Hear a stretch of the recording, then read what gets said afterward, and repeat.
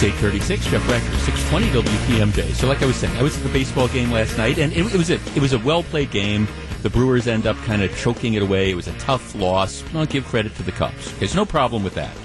I will say that Miller Park was about 60 to 70% Cubs fans, and I go to a lot of games. Like I was saying earlier, I've gone to a lot of St. Louis games. It's really kind of a pleasure. You go to St. Louis games, there's a lot of Cardinal fans that come. They travel well with the team. They are intelligent. They understand the game. They're there to have fun. And it's kind of fun to interact.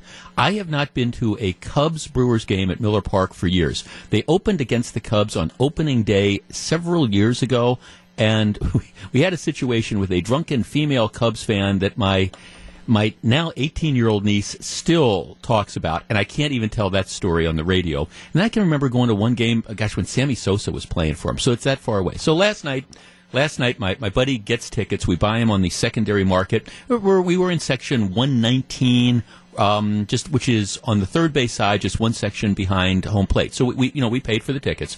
We were surrounded by Cubs fans, which means Brewer season ticket holders sold, their seats, and the Cubs fans just kind of gobbled them up, and that's fine. I mean, it's Brewers fans. I mean, really, it's a series that means a lot. Maybe you could go to the games, but that's okay. They were there. But I will tell you, seriously, collectively, and maybe individually, all these people are really, really nice people, but collectively, it was appalling. Matter of fact, I've just had a couple of people coming to me saying, yeah, we had that same experience. There were two of these guys behind us. They didn't shut up for the entire 4 hours. Every third word was the F word. Like I said, they were yelling at the beer guys. Oh, look at how old the beer guy is. And, just talking about, okay, the Chicago Cubs won the World Series last year. Give them credit. But all right, it's the first time in 100 years. It's not exactly like you are talking about a dynasty. Just like I say, collectively, I have never seen a larger group of horses' asses in my life in one place. 414-799-1620. Again, I partially blame us. I partially blame Brewers fans because at least where I was sitting, these were season ticket seats that people had sold on the secondary market, and the Cubs fans had grabbed them. But it was frustrating to be, the Brewers in a pennant chase, and again, it's 70% Cubs fans who, again, collectively, what an obnoxious group of people. 414-799-1620. Jim in McGuanago. Jim, you're first. Good morning.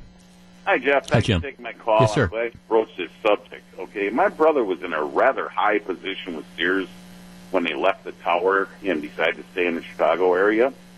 And that triggered his decision to leave Sears because he couldn't stand Chicago anymore. He said, everybody in Chicago makes money, so they think it gives them a license to be rude, crude, and lewd. Well, that kind of describes the people that I was sitting in front of yesterday. Rude, crude, and lewd, yes. Yeah.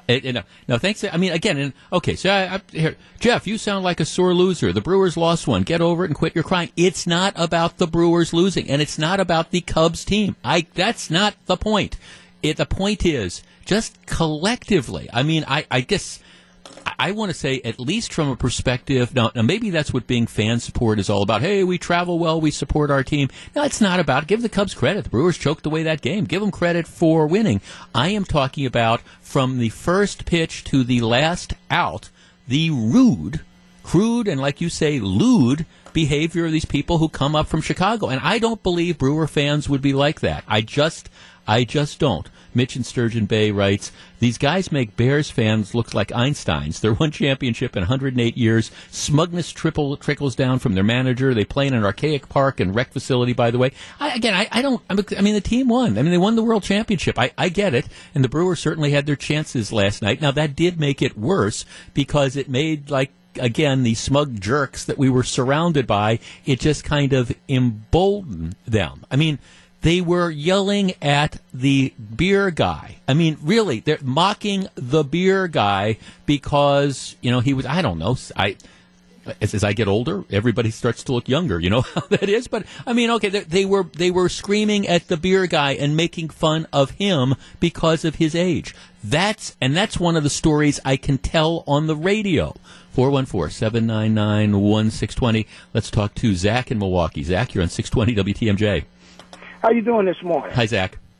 I think we as Brewer fans, when we go to the game, we want to enjoy a game, but we know what's going to happen when Chicago comes to town, so we just rather not deal with it. We give up our tickets. I mean, we want to enjoy baseball. Yeah, plus the Chicago people will overpay. So, I mean, I get it. I don't even know what we paid for the tickets last night because my buddy picked them up. Thank you, Evan. So I don't even know what we paid for them. But I'm sure we were paying, a premium price for this. And I think, and of course, obviously the Cubs fans do it. So it's just, I get it. I don't want to fault Brewers fans, but it was frustrating to sit, at this point in the season and just be surrounded by Chicago Cubs fans, especially, Zach, when they're as obnoxious as they are. Oh, yeah, but we know that's what it's going to be when Chicago comes to town. When, on the other hand, we go to Chicago, we act like baseball fans. Right. There is a degree of class. See, that's exactly it. I mean, it's kind of like you just want to say to some of these people, hey, just show a little bit of class. I understand rooting for your team. I understand supporting your team. I think it's great that you travel, but I mean, you want to talk about, again, collectively. Individually, I'm sure they're all really nice people, but collectively, you get a bunch of Cubs fans together, you put them in Miller Park, you watch them guzzle old-style beer for a while, and they were selling old-style, and you've got the largest collection of jerks imaginable. Thanks for the call. Let's talk to, Rod in Milwaukee. Rod, you're on 620 WTMJ. Yeah. You finally know what you're talking about. Okay. Well, and good morning to you, Rod. How you doing? Okay. I used the shuttle for the Brewers for the handicap, and you knew between the St. Louis Cardinals and when the Cubs were in town. It was so obvious. I'd get a call and go pick up somebody out in the lot, and then I'd get out there, and when the Cubs were in town, and they would refer to, where have you been? We've been waiting here over half an hour. My God, man. And then when St. Louis were in, you get a call, and you go there and pick them. Thank you. Oh, thank you. Oh, we so appreciative. My dad can hardly walk. It was so nice of you. It was just the opposite. Well, right, exactly, and that's the contrast. So, like I say, I mean, that's why I want to start this off, because I do go to, I go to a lot of games at Miller Park. There's some teams that travel really, really well, and I mean, the Cardinals are a classic example of that, and they're a big rival of the Brewers, but it's kind of fun to sit around Cardinal fans, and they appreciate good baseball, and, you can give, good-natured going back and forth. I mean, honest to goodness, this last night, the crowd I was around with, you almost thought they would have cleared out the prison in Joliet and had a field trip up here. Thanks for calling. It just is. These guys behind. We're going to go over to Potawatomi, get us some hookers. I mean, oh my God! All right, good.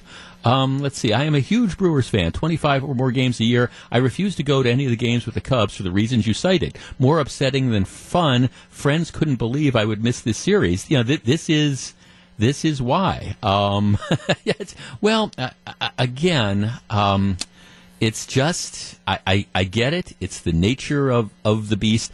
I had not been to a Cubs Brewers game in Miller Park for a long time, and I kind of remember why. Now, I understand. Now, some people are calling in and they're sending texting, well, you should have complained to the ushers. Okay, you don't understand the environment.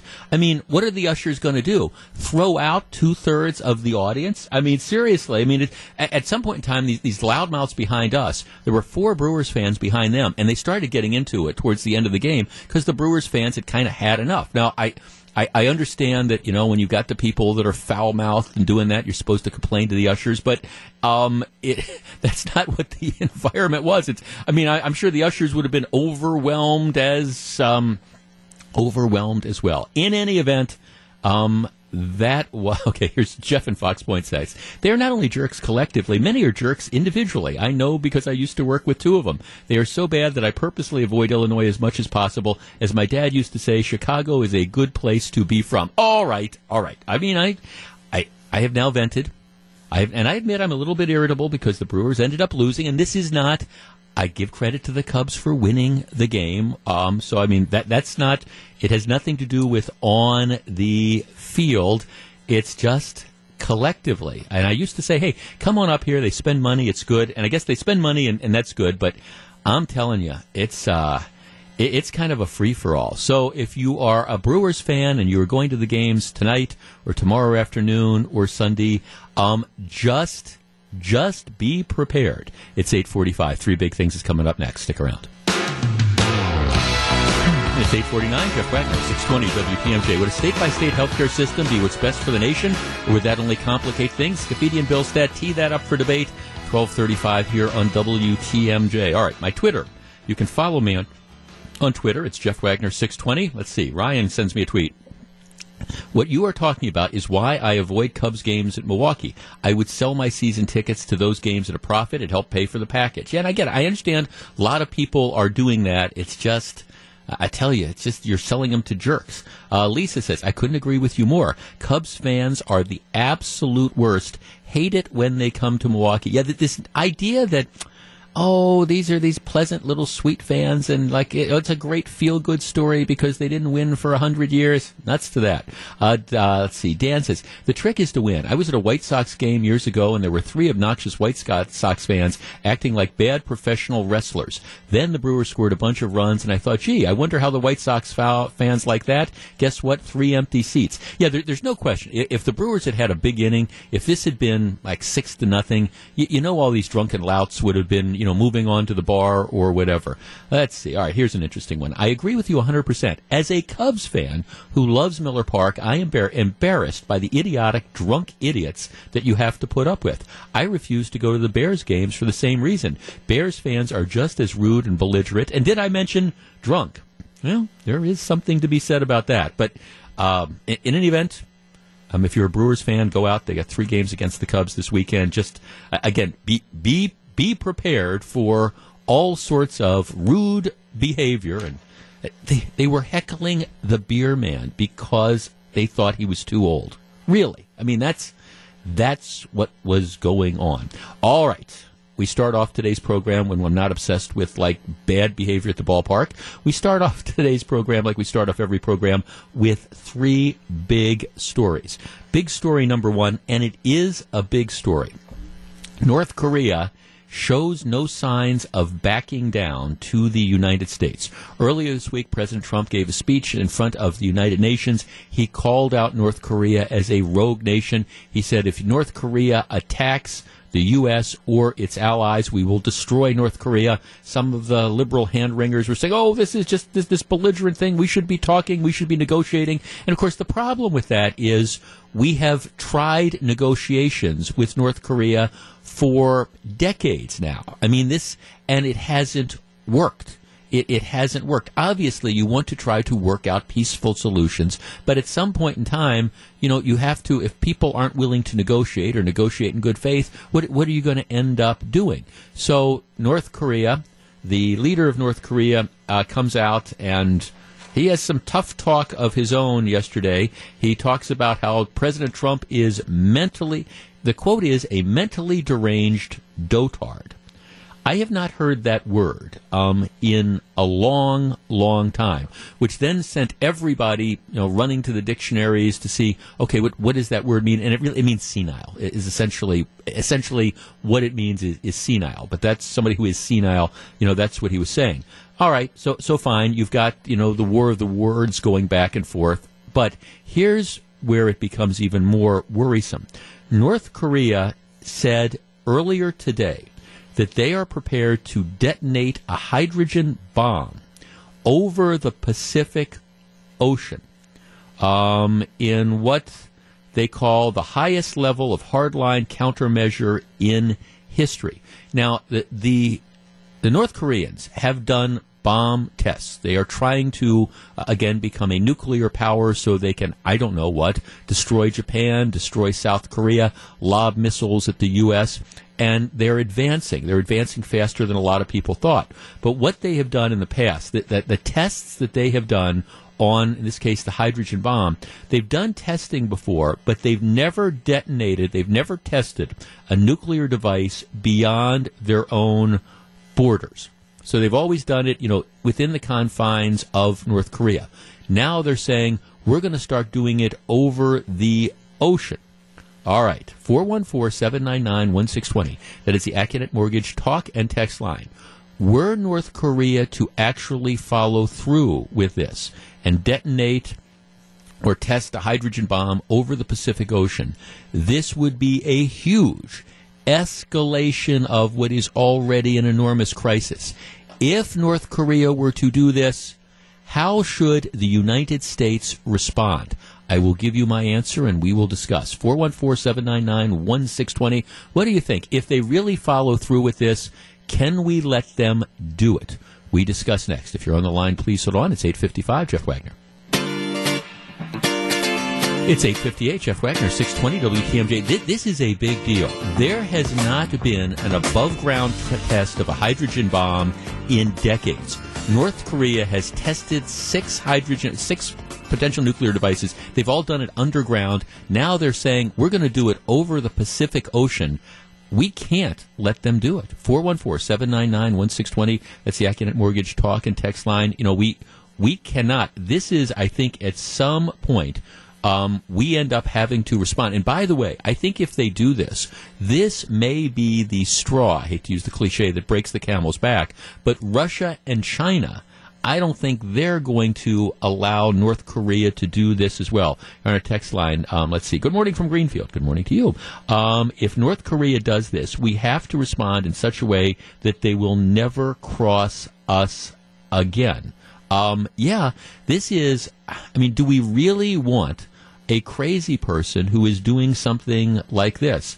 And that's what the risk that you end up, running for. And I understand there's a lot of people out there saying, do you really want to go to war with North Korea? No, you don't want to go to war with North Korea. Of course, nobody wants to go to war. But at the same time, when you've got a tin pot dictator who is trying to develop nuclear capability for his rogue nation so he can threaten South Korea, so he can threaten Japan, so he can threaten the west coast of the United States, do you really want to take the chance that we can shoot down a ballistic missile? Do you really want to take that chance if you know anybody that lives in California? It's 8:59. This is Jeff Wagner, 620 WTMJ. It's 9:09. I'm Jeff Wagner. Glad to have you with us. Okay, Jane. Now, this demonstrates to me what a very, very classy professional person you are. And because I make mistakes all the time and just blast ahead. I do. I make mistakes all the time and just kind of like blast ahead. But you wanted to come on the air and just clarify something that happened earlier today. I did. Earlier this morning on Wisconsin's Morning News, we were talking about this is one of my favorite events. It's Doors Open Milwaukee. It's tomorrow and Sunday. Your chance to get into 170 different buildings in the Milwaukee area that you normally don't get to go snoop around in, and it makes me really excited because I'm a nosy person naturally. You're the one that, like, when you go over to people's houses, you in the bathroom, you're in their medicine cabinets? I don't. but I'm always curious to see how they've set things up and stuff like that. Anyway, regardless, one of my favorite tours, because I have done this in the past, is the Jones Island tour, because it's a great equalizer, Jeff. It's something we all have in common. And then it's a really interesting tour, and you learn a lot about the treatment process and all that stuff. And at the end of it, they give you a bag of Milorganite. And so I was telling everyone to go do the Jones Island tour this weekend as part of Doors Open, and then we got a call about 25 minutes ago, and they pointed out that this year Jones Island is not on the Doors Open tour. Okay. So you can't go, and I apologize for getting that wrong. I just assumed because it had been in the past. Because it had been in the past, but apparently this year it's not. I never realized that BD is producing the show today. She's a nosy person. Can you imagine? I that commercial. I thought it was one of my favorite ones that they used to. You want to whatever it's for. You want to get away. Was it Southwest Airlines or whatever? And it's the woman who's like she's visiting her friend and she's in the bathroom and she opens up the medicine cabinet and then all of a sudden all the stuff falls out. And it's gonna so busted. You want to get away and stuff. Okay, so Jones Island not part of this Open Doors thing. Not this year. Good enough. It is a very cool thing to get a chance to get behind the scenes of stuff. It's just always very cool. And so Jane is right. Participate in doing that. All right. We're in the middle of our three big things. This is big story number 2. Oh, by the way, but before that, we've got a topic coming up. We're going to do it perhaps at the end of the 9 o'clock hour, maybe at the start of the 10 o'clock hour, depending on how things go. It is a video that has gone viral. It is a woman who objects to a veteran with PTSD bringing his service dog into a restaurant. And it raises this larger issue about, should people be able to bring animals into restaurants? And that's the aspect I want to talk about. But it is an incredible video. And we have it posted. And again, I'm going to describe this. I'll describe it so we can talk about it. But if you would like to see the video, it runs about 3 minutes. And then Of course, now the woman is explaining why she was out of control, and she's making some claims that I think are just a complete lie. But we'll talk about that as well. But if you want to see this video, now I have to give you a warning. Lots of bad words in it.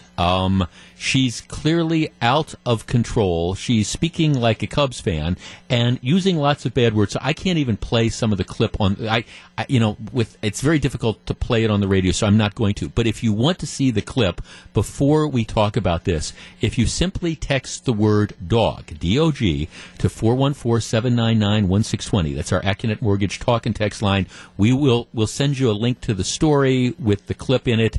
Again, lots of bad words, adult language contained in there. But if you want to get a chance to view what we're going to be talking about in about 45 minutes, text the keyword dog, D-O-G, to 414-799-1620. If you follow me on Twitter at Jeff Wagner 620, also I've sent that out as well, the link to the story. But we're going to be talking about that in a little while, but I did want to give you a heads up on it. All right, like I said earlier, we are in the middle of our 3 big things segment. This is big thing number 2, and I had to put it in the middle, and I couldn't start off the program with it because it's one of these that just makes my head explode, and it is so just incredibly aggravating and so incredibly frustrating, but we need to discuss it. Last Friday, 60-year-old delivery man gunned down about 9:30 at night as he was delivering, pizzas on like 9200 block of North 75th Street.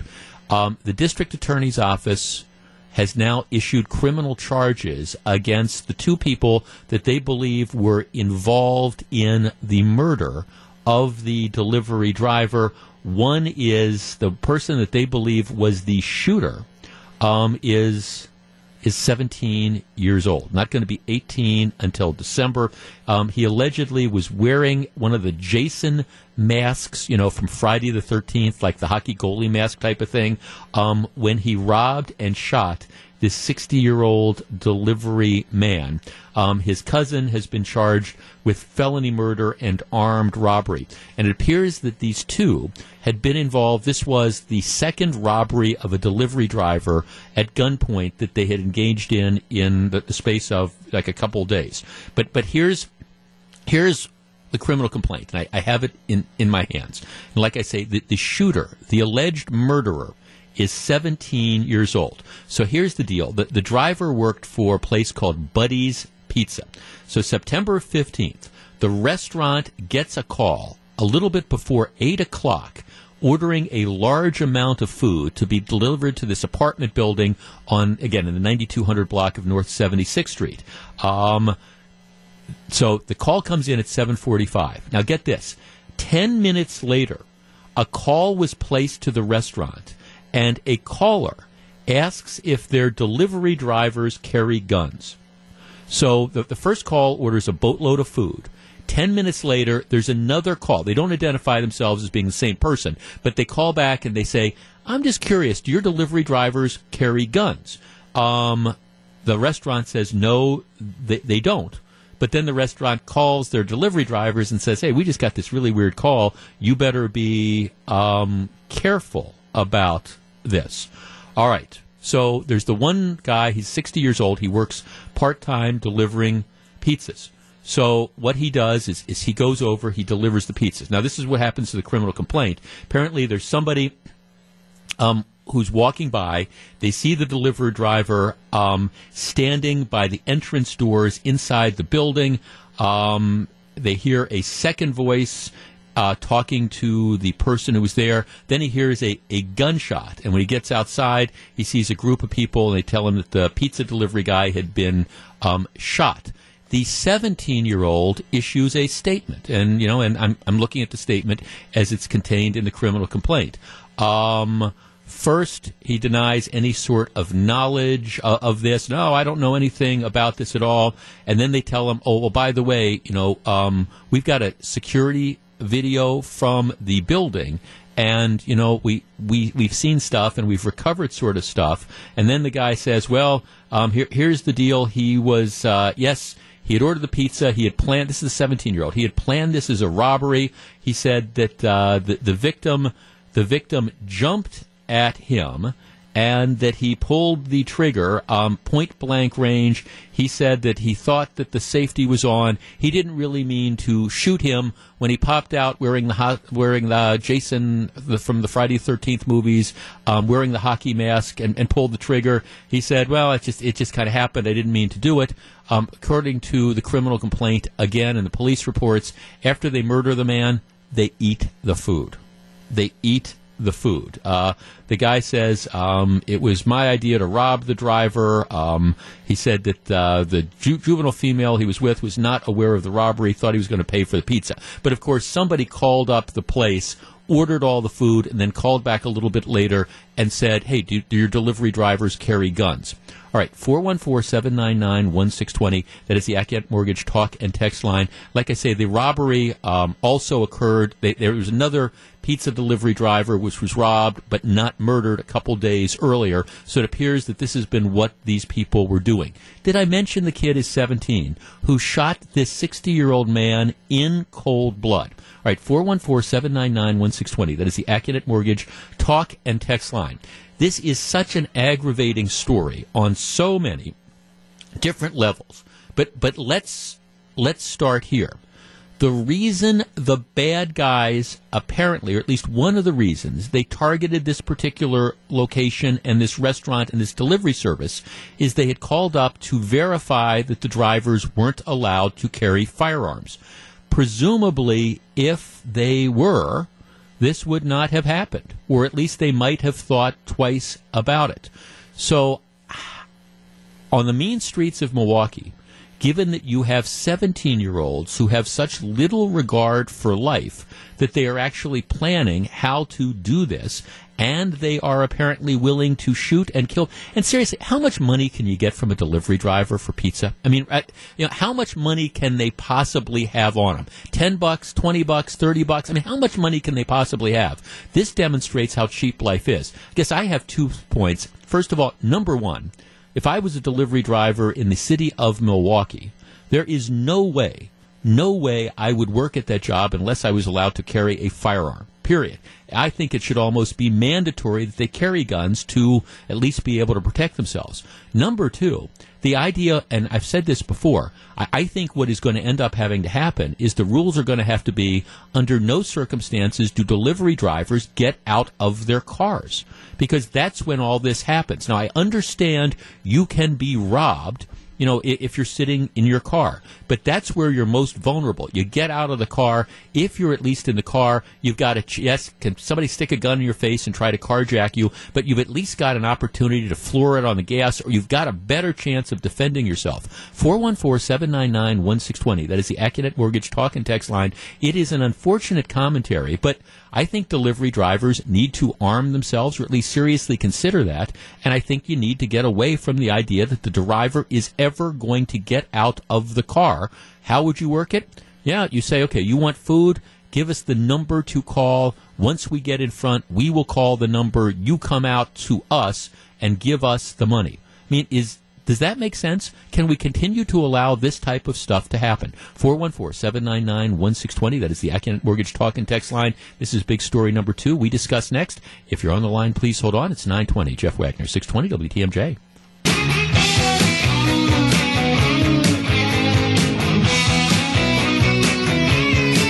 It's 9:23. Jeff Wagner, 620 WTMJ. So very glad to have you with us.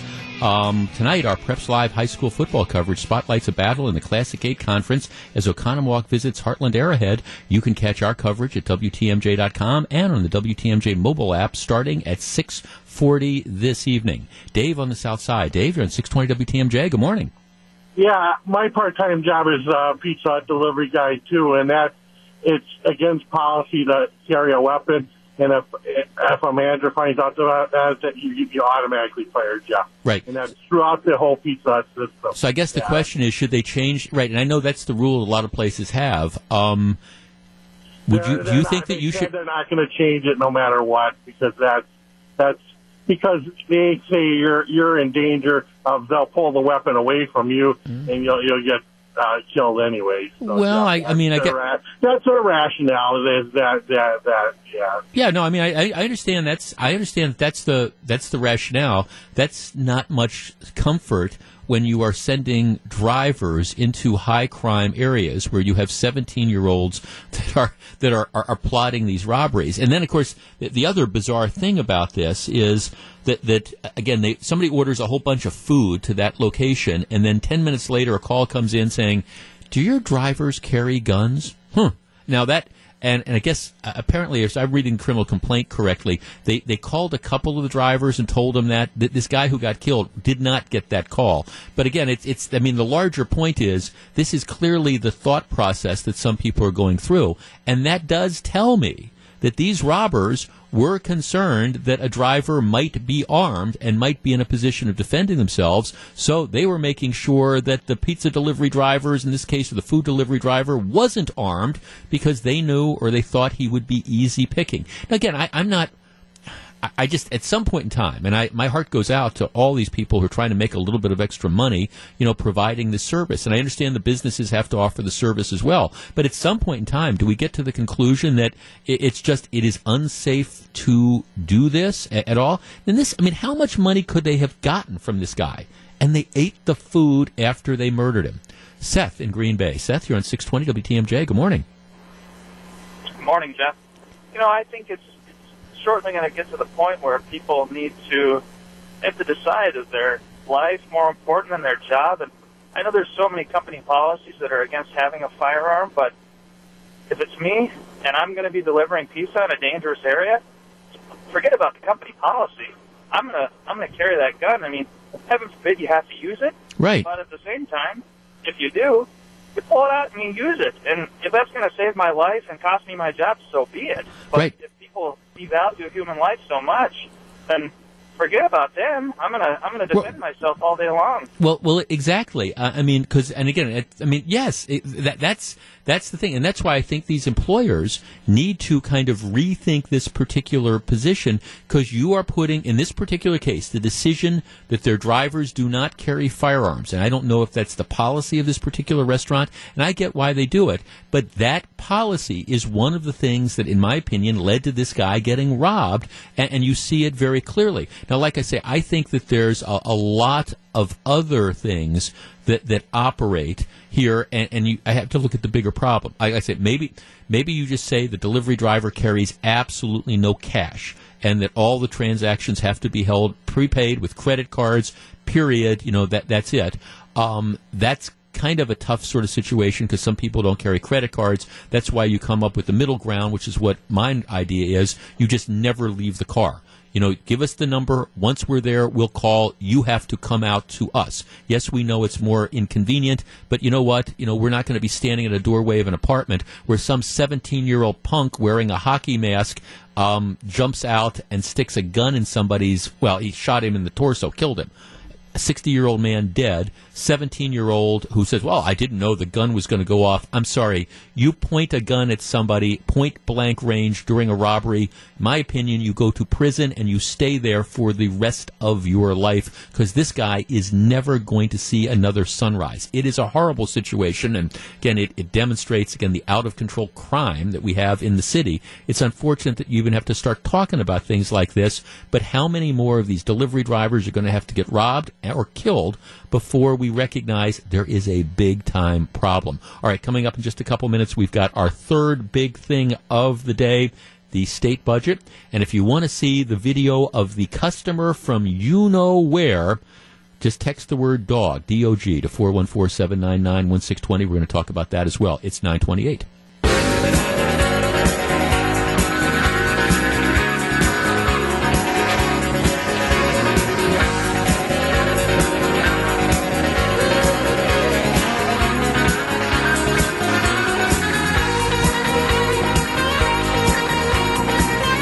It's 9:35. Jeff Wagner, 620 WTMJ. He's the CEO of one of the nation's largest charitable organizations, and it's located right here in Milwaukee.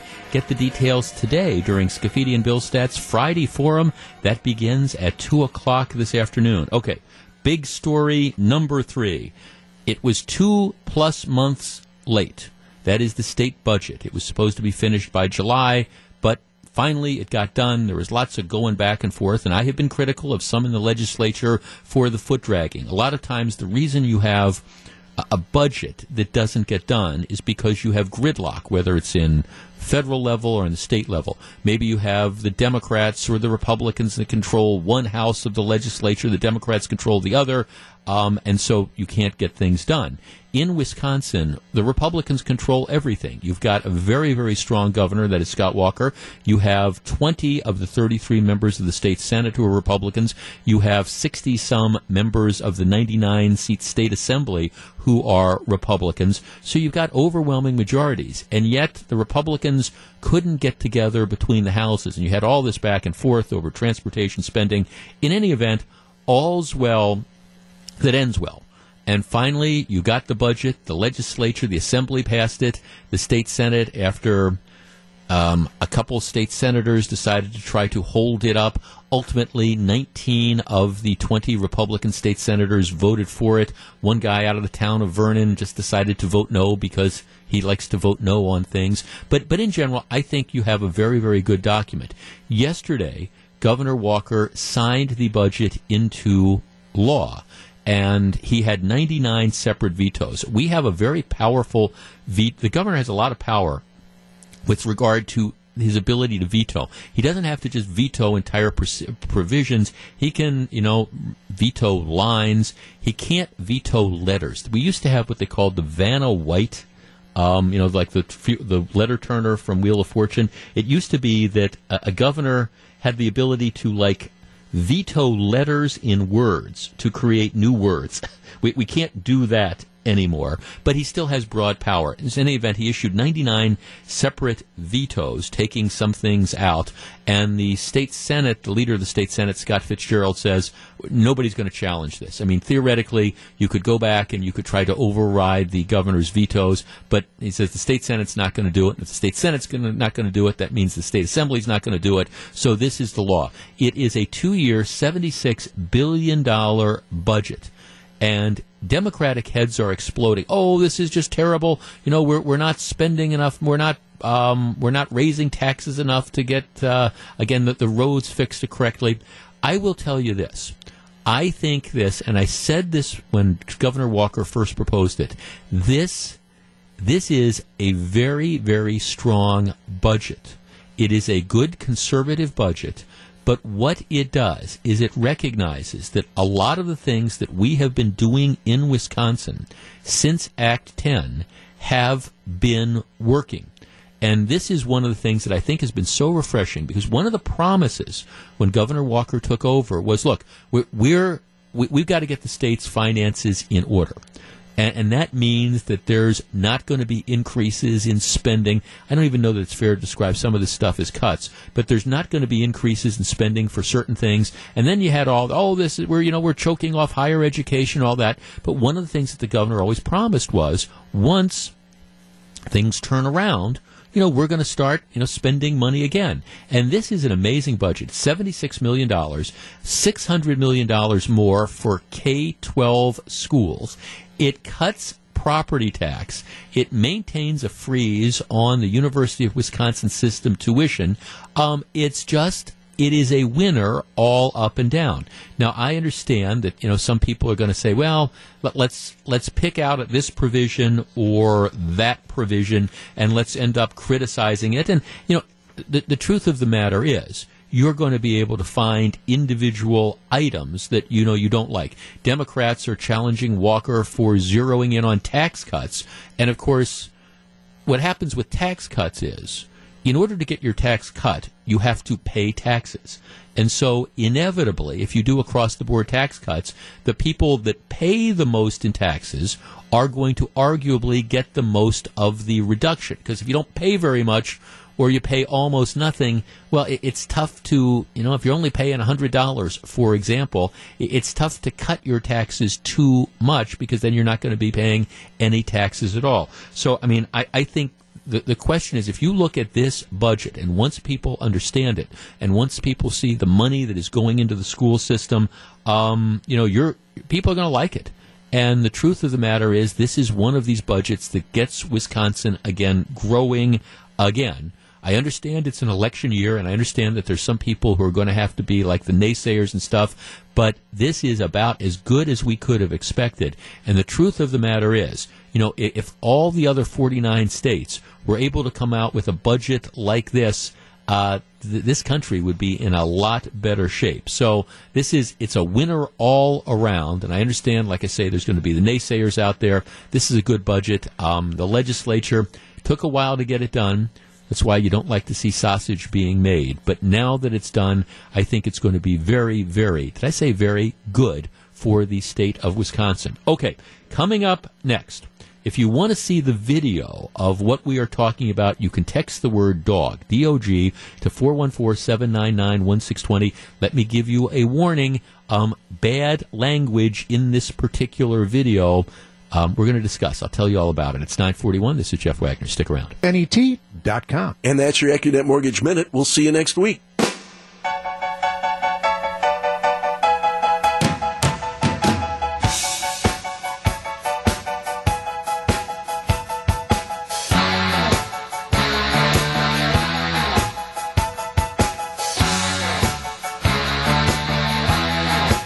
It's 9:45, Jeff Wagner, 620 WTMJ. Okay, this video, I hate the phrase gone viral because that's such a cliche, but this is a video that has gone viral. Here's the deal. It involves a little restaurant called Kathy's Crab House and Family Restaurant in Delaware. And what happened, and if you want to see the video of this encounter, you can text the word dog, D-O-G, to 414-799-1620. So there's this woman who is in the restaurant, and apparently what happens is that a group of people come in, and one is a military veteran, and he's got a Great Dane. And the Great Dane, it's a service dog. The Great Dane has a vest, and it reads PTSD service dog. So this isn't a situation where the person is, I think, trying to smuggle their potbelly pig onto a plane and a service pig or something like that. It's a service dog, and they allow the dog, and it's, of course, under the law. The dog, I think, has a right to be in the restaurant. Now, it's a little bit unclear whether this dog was officially certified as a service animal in Delaware, which, if it was officially certified as a service animal, the restaurant would have no choice but to allow this in. I mean, you can't just bring pets in necessarily, but it's unclear. But in any event, the restaurant's owners make the decision. Here's the guy, and it says PTSD, and the dog is, again, it's got that harness on it. And the restaurant's owners say, okay, fine, we're going to allow, this, to happen. So the dog comes in and is in the restaurant while the people are eating. This woman just goes nuts that the dog is in the restaurant. She's upset that she's sitting at a table eating at the family at this restaurant, and the dog's at the table next to her. Now, she says, look, she gets upset. She says, I don't think this dog should be allowed in the restaurant. I think there should be a separate section for animals in restaurants, and that I don't think I should have to eat with this dog. If you want to allow dogs in the restaurant, that's your decision, but you should put them somewhere else. And then the lady, I think it would be fair to say, she just goes absolutely nuts. She starts screaming at people, including the guy who is holding the leash of the Great Dane, wearing the vest indicating it's a PTSD service dog. And then every third word that comes out of her mouth, well, she kind of sounds like a Cubs fan. It's this bad word. And she's screaming about how awful the restaurant is. At one point in time, then somebody starts videoing it. And that's the video that's gone viral. It's this 3-minute video. And it's gone up there, and a lot of people are now starting to comment on it. After being called out, the woman now says, well, she's African American. She says, "Well, it's this isn't captured on the video, but they used racial slurs to me." Now, in the video, she's not complaining about racial slurs. She's out of control, complaining about the dog in the restaurant. And in my opinion, she is lying about the racial slurs because, again, she's just completely out of control and screaming. And if somebody had said something racial to her, my guess is if you watch this video, she would have included that in her rant. I think this is just something that she manufactured after the fact. But the interesting question to me is her complaint about this restaurant making the decision to allow these service animals in. Now, again, it's unclear as to whether it's an official service dog which would guarantee that it had the right to come in, or whether this is just a restaurant's policy. All right, 414-799-1620. That is the Accunet Mortgage talk and text line. Here's what I want to discuss. Does she have a point? Now, admittedly, she is expressing this in a psychotic fashion. But, I mean, does she have a point? Should the restaurant not allow service animals in? Should they not allow dogs in? Or if they're going to allow dogs to come into the restaurant, should they have to put them in a separate area? I mean, does she have a legitimate complaint with the restaurant, or is this her problem? 414-799-1620. When we come back, I'll tell you where I come down on this, and we'll discuss. If you're on the line, please hold on. And if you want to see the video, adult language warning, text DOG to 414-799-1620, and we'll send you the link.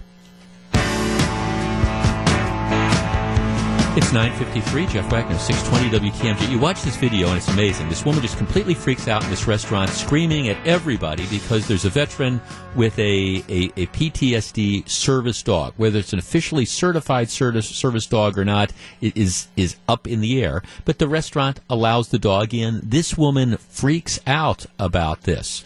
Let's talk to Dan in New Berlin. Dan, you're on 620 WTMJ. Good morning. Hey, good morning, Jeff. Thanks for taking my call. Yes, sir. To answer your question about should animals be allowed into restaurants, absolutely agree with that. I think it shows a sign of respect, especially in this case. But I do want to make one comment quick, and then I'll hang up. I look at all these stories across the board, and even this morning, this story, and this lady's freaking out about a dog. 95% of the time, I feel like people freak out over little things, but it's not about the dog in the restaurant. And I'm not condoning her behavior, but I'm simply saying we don't know what's going on in her life. And she could be really high-strung and stressed out because of some major thing going on in her life. And so she took it out on this one incident. And we... Yeah, or she could just be...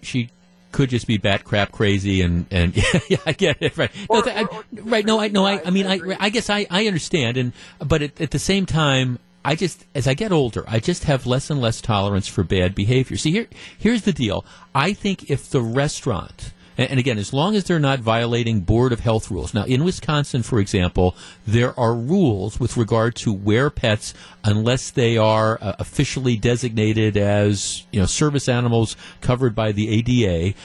There are rules as to what whether restaurants can allow them in or not. But assuming that you are not violating some Board of Health rule, for example, I think it's up to the restaurant. And if you, and look, I understand maybe people don't like animals. I get it. Maybe they think it's unsanitary. But if if the restaurant isn't violating a Board of Health rule, my response to the woman is, if you don't like the fact that they're allowing the veteran with the dog to come in the restaurant, go somewhere else. There's nothing that says you have to eat at a particular place. Just leave. 414-799-1620. Let's talk to Steve in Racine. Steve, good morning. Good morning, Jeff. Thanks for taking my call. Yes, sir. Put it this way. I'm a Lions member down here, and I know that there are service dogs for many, many different conditions, whether it's hearing impaired, visually impaired, PTSD. Right. There's a number of them. Right, and there's a difference under the law between service animals, which has a specific definition within the Americans with Disabilities Act, and what they call emotional support animals or comfort dogs. So, the law gets a little bit unclear, but still, if the restaurant wants to let them in, doesn't the restaurant have a right to let them in? They do. And the only thing I could say about for the woman is if she had an allergy. There are people that are allergic to animals. We all know cats and dogs. Right. And if there are people that are allergic to dogs, then maybe they should mention it to the owner, or the restaurant should have a specific place away, just not even a specific place, but just away from the rest of the patrons, just to make sure that no allergies are activated and people are uncomfortable. Well, right, and Stephen, I understand, I understand that aspect of it, but again, first of all, if you look at this reaction, it is just so completely and totally over the top. And then, like I say, the lady plays the race card a little bit later on, and I don't believe that. Later on, after this has gone viral and, she looks like an idiot, now she's out there saying, well, somebody issued a racial slur, and everybody's saying, no, they didn't, and she's not making any references to the thing. It's just, I guess there's two aspects of the story. First of all, I think it's the restaurant's right. Again, even if, regardless of whether they're required to do this under the law or not, they say they were, that's in their interpretation of the law. But even so, like I say, all right, it's the restaurant's decision. If you don't like this, I get it. I understand some people some people are freaked out about dogs. This was a Great Dane. It's a big dog. I understand maybe she doesn't want to sit in a restaurant where there is a Great Dane. I get it. Go somewhere else. It's 9:58. This is Jeff Wagner, 620 WTMJ. It's 10:08. This is Jeff Wagner. So let's review the bidding. So far, in the first hour and a half of the program, we have annoyed Cubs fans who were engaging in jerky behavior at Miller Park. We've annoyed animal haters who don't think that pets should be in restaurants. We have irritated City of Milwaukee officials who do not like me describing the city as being dangerous, even though pizza delivery drivers are being murdered at point-blank range. And that's only an hour and a half. See, that's why you need to listen to the podcast if you've missed any of that stuff. All right. Now, let's annoy people from Albuquerque, New Mexico. BD, who is showing up, producing the program today and always. Have you ever been to Albuquerque? All right. Did you ever watch the show Breaking Bad? You never watched Breaking Bad. My gosh, you need to get out of the basement, pal. All right. Of course, Breaking Bad is the very, very famous show that was set in Albuquerque, New Mexico. It involved a high school teacher who became a meth dealer. That was the whole trajectory of it. And again, it was set in Albuquerque. Let me put it like this.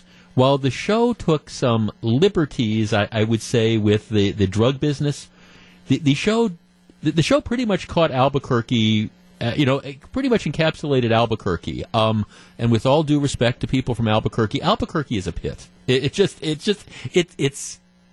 a pit. There's lots of real, and maybe there are nice sections of Albuquerque, but in general, Albuquerque is a pit.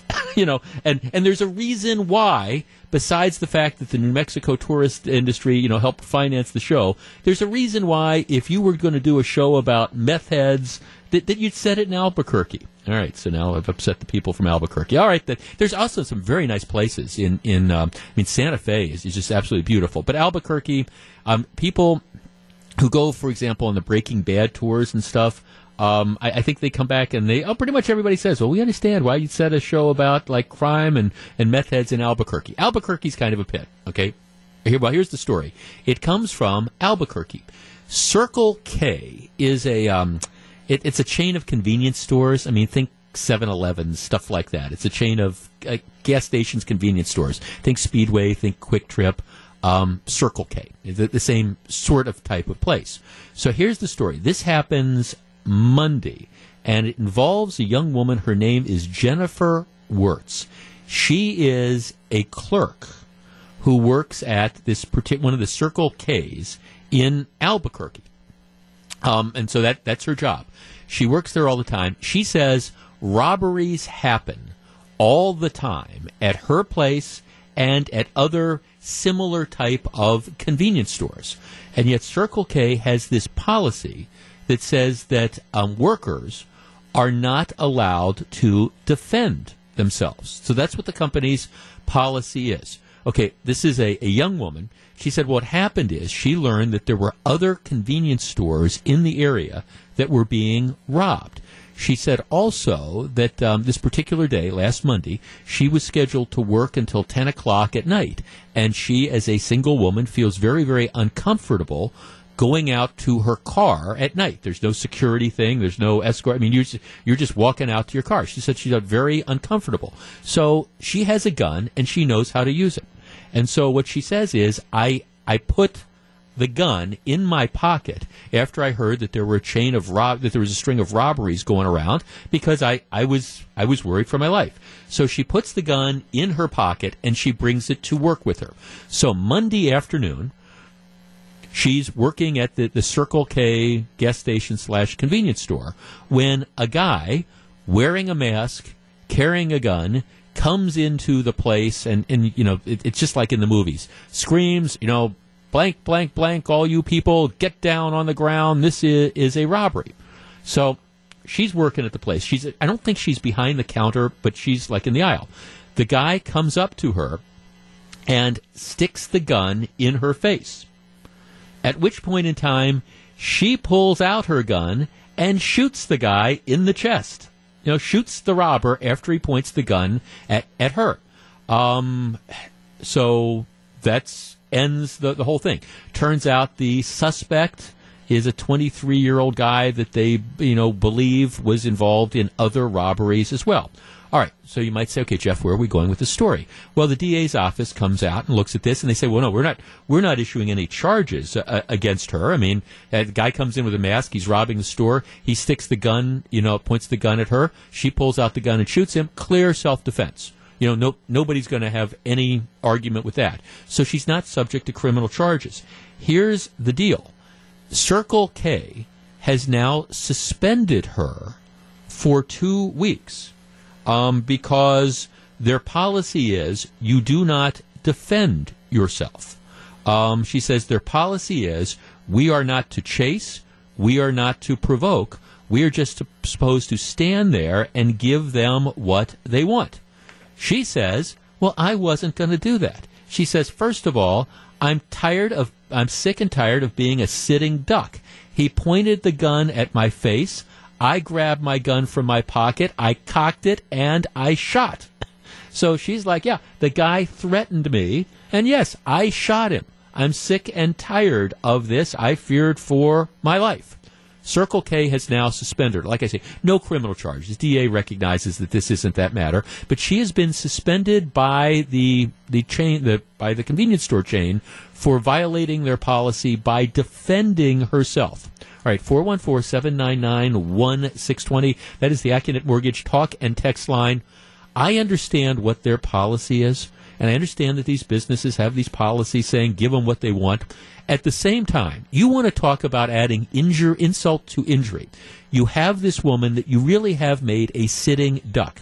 Somebody sticks a gun in her face. You don't know. She doesn't know whether he's going to be happy and satisfied when he cleans out the register or not. So she fires and she shoots him. And she stops the robbery. They catch the bad guy. And now she has been suspended. I think this is a terrible exercise of Circle K's discretion. Yes, the policy says don't chase. Well, she didn't chase. The policy says don't provoke. And I guess she provoked him when she shot the robber in the chest.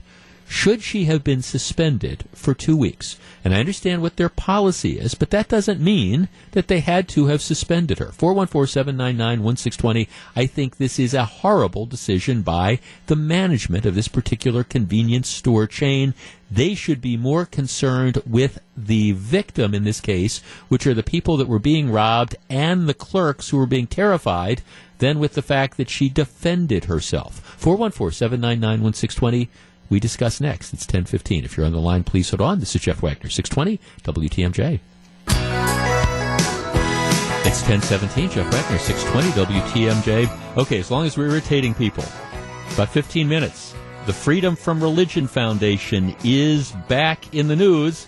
We'll talk about their latest harebrained act of intimidation. That's coming up in just a little bit. Right now, if you're just tuning in, here's the story. Monday afternoon, woman works in Albuquerque, New Mexico. High crime area. She is a convenience store clerk at a place called Circle K. Circle K has a policy. If people come in to rob you, don't provoke them, don't chase them, just give them what they want. Well, she's got a gun with her because she's got to work at till 10 o'clock that night. Other area stores have been robbed, so she's got a gun in her pocket. Guy comes in with a mask, the same thing. This is a robbery, everybody down on the floor. Comes up to her, points a gun in her face. She pulls the gun that she's got out of her pocket. She cocks it. She shoots him in the chest. Okay, catch the robber. He is going to survive. Catch the robber. DA says no charges. Circle K has suspended her for 2 weeks for defending herself. Let's talk to Noah in West Bend. Noah, you're on 620 WTMJ. Good morning. Hey, Jeff. I love the show, and Thanks. I think you're absolutely right. I think this is a horrible use of employer discretion. I can't really imagine what they're thinking. I think, if they want to make the point that this was against policy, you can sit down and have a verbal conversation and say, hey, right. Just so you know, this wasn't really part of our policy, but Right. At the end of the day, she just saved your company how much money? Right, and who knows? Who knows what this guy would have done? Maybe there's not enough money in the register, so he starts shooting people that are in there. Well, Right, he she was just the doesn't hero. want witnesses. Yeah. I mean, even just, I don't want somebody who saw my face. Now I'm going to shoot you. I think she is a hero, and I hope she knows that. And again, just ridiculous that they would suspend her. Right now, right. See, and I guess that's my point. I understand rules are rules, and I understand the policy, and I understand why, in theory, you say, okay, you don't want the convenience clerk, running out into the parking lot and getting into a gun battle and chasing people down the street. I mean, I understand that, and the policy itself makes sense. But there's nothing that says, within that policy, you have discretion to decide, okay, what happened here? Was this a situation where you had a clerk, the robbery was over, the guy was running away, you'd give him the money, and you pull out a gun and you go chasing him down the street? No, that's not what happened. What happened here is it's an active situation. A guy with a mask, who knows what he's hopped up on, points a gun at this woman, and she decides, I am not going to be a victim. Screw the policy at Circle K. I'm going to defend myself. She shoots him. Again, you talk to her. Maybe you give her a verbal warning. Maybe you say, we wish we wouldn't have handled this. To which she should say, well, that's great. I wish we would have more store security so I don't have people coming in and sticking guns in my face. All right, on our text line. She should sue the company. I think it's about time someone stands up to companies that make policy that threaten the lives of their employees. Yeah, that's precisely what it would be. Randy and Franklin text. I take the 2 weeks to look for a new job, walk in there after the 2 weeks, and quit. Debbie makes the same point. Who would want to work there? Well, there is that. I mean, if you're not going to stand up, Mitch says, terrible optics for Circle K. This goes beyond store policy to allow the robbery. The robbery threatened her life, not just the cash register. Fire her or suspend her at your own PR peril. Yeah, that's it. Kevin and Muskego text. Bad guys target these places because they know the policy well. Let me stop there. Last hour, we were talking about the pizza delivery driver that got murdered last week in Milwaukee. What was the most dazzling detail that comes out of the criminal complaint was that after somebody orders a bunch of food to try to lure a pizza delivery driver there, they call the restaurant 10 minutes later and say, we're just wondering, do your drivers carry guns? I mean, you want to talk about premeditation, but that's the thing. The bad guys know this is what's going on. Let's see, Kevin writes, maybe the word will get out that the clerks defend themselves and other robbers might think twice. She should be given a 2-week bonus, not a suspension. And then several people texting things to this effect. Jeff, if I had her address and knew how much this gal made in 2 weeks' time, I would write her a check. She's a hero. Tom and Slinger says the same thing. Where can I send money to help this woman out? I'm proud of her. Let's talk to Jim in Oconomowoc. Jim, you're on 620 WTMJ. I think she ought to be promoted to the idiot's position that suspended her. Well, but they have this policy, Jim, and I understand they don't want their clerks getting into gun battles with robbers, but at the same time, don't you have to look at the facts of each situation? Don't you have to use a little common sense in life? Well, that's right. Thanks for that. That's exactly right. That's okay. Can you imagine? I'm just trying to. Let's say this goes a different way. And again, I was kind of making fun of Albuquerque, but they have a huge problem with methamphetamine. That's why that show Breaking Bad was set there. So let's say you've got, and I don't know what the background of the robber was, but let's say you've got some, tweaked out meth head who's, wearing the mask and decides to rob that place. He's pointing the gun at everybody. And let's say, same situation, he points the gun at that woman and he shoots and kills her. All right, shoots and kills her, and then everybody says, gosh, she had a gun on her person. I wonder why she didn't defend herself. Well, she didn't defend herself because Circle K had this policy saying, it's out of policy to defend yourself when people stick guns in your face. Huh?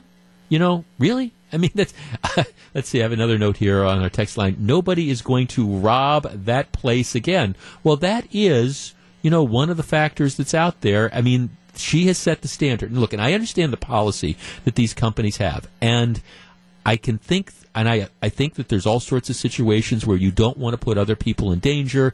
You don't want to have employees essentially turning the business into the gunfight at the OK Corral. But in this case, doesn't it seem like all's well that ends well? The robbery was thwarted, people are safe, and it's the bad guy that ends up in the hospital. I'm with so many of you. I think rather than sitting her on the bricks for 2 weeks, maybe you tell her, hey, what you did was out of policy, wink, wink, wink. But tell you what, here, have an extra week vacation. We're going to pay for it. It's 10:24. This is Jeff Wagner, 620 WTMJ. Coming up in just a couple minutes, our friends at the Freedom from Religion Foundation, they have an entire town in Alabama upset with them. I'll tell you all about it. Stick around. It's 10:25. It's time for the Mattress Firm semi-annual sale.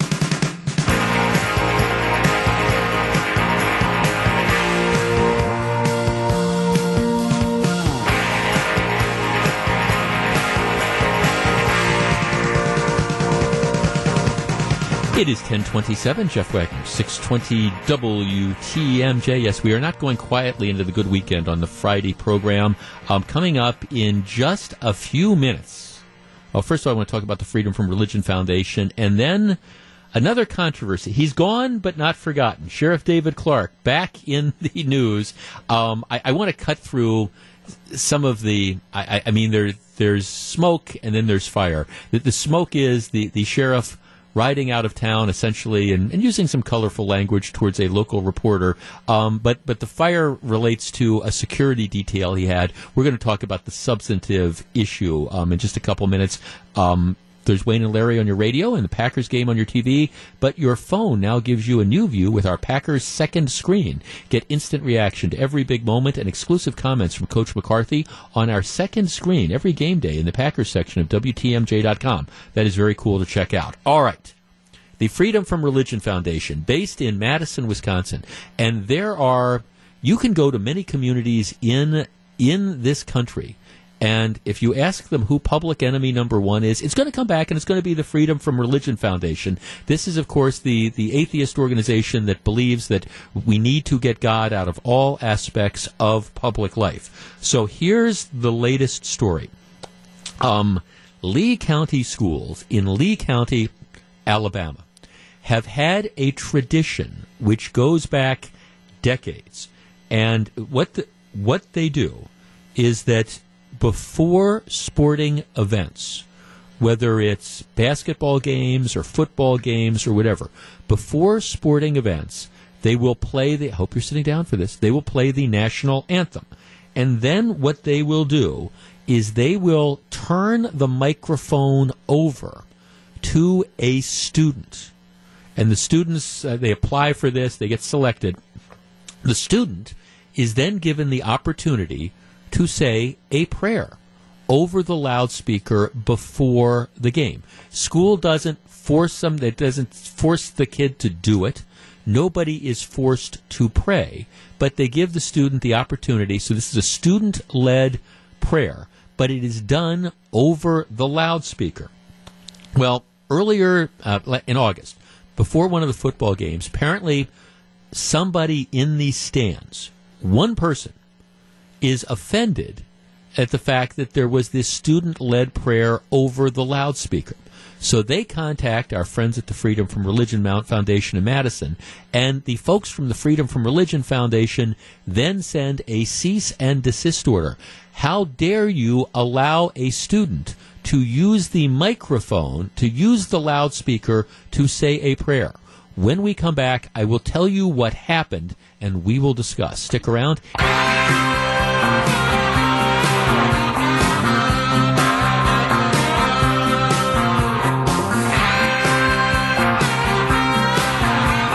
It's 10:35. Jeff Wagner, 620 WTMJ.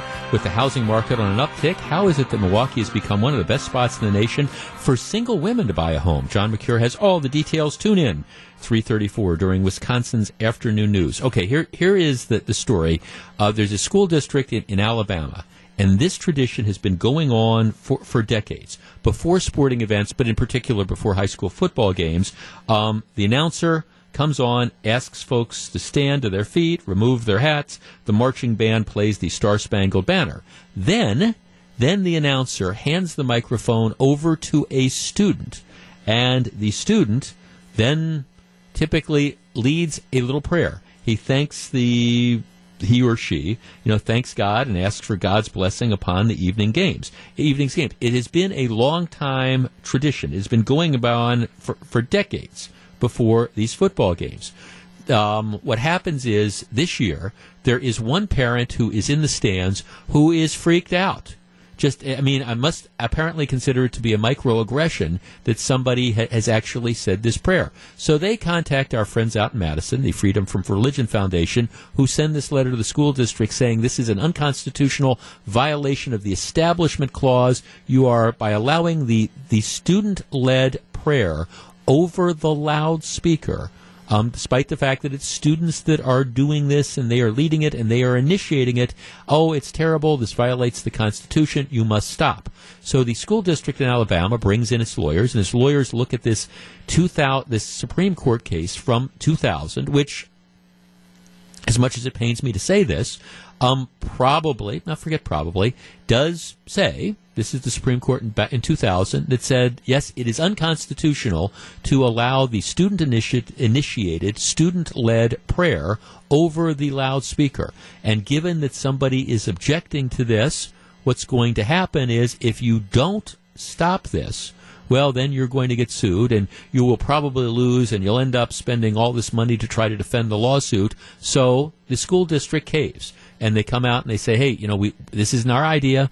We don't think that there's any problem with this, but we've been threatened with a lawsuit, and we understand. We're just going to back off because we don't think we can ultimately win the lawsuit.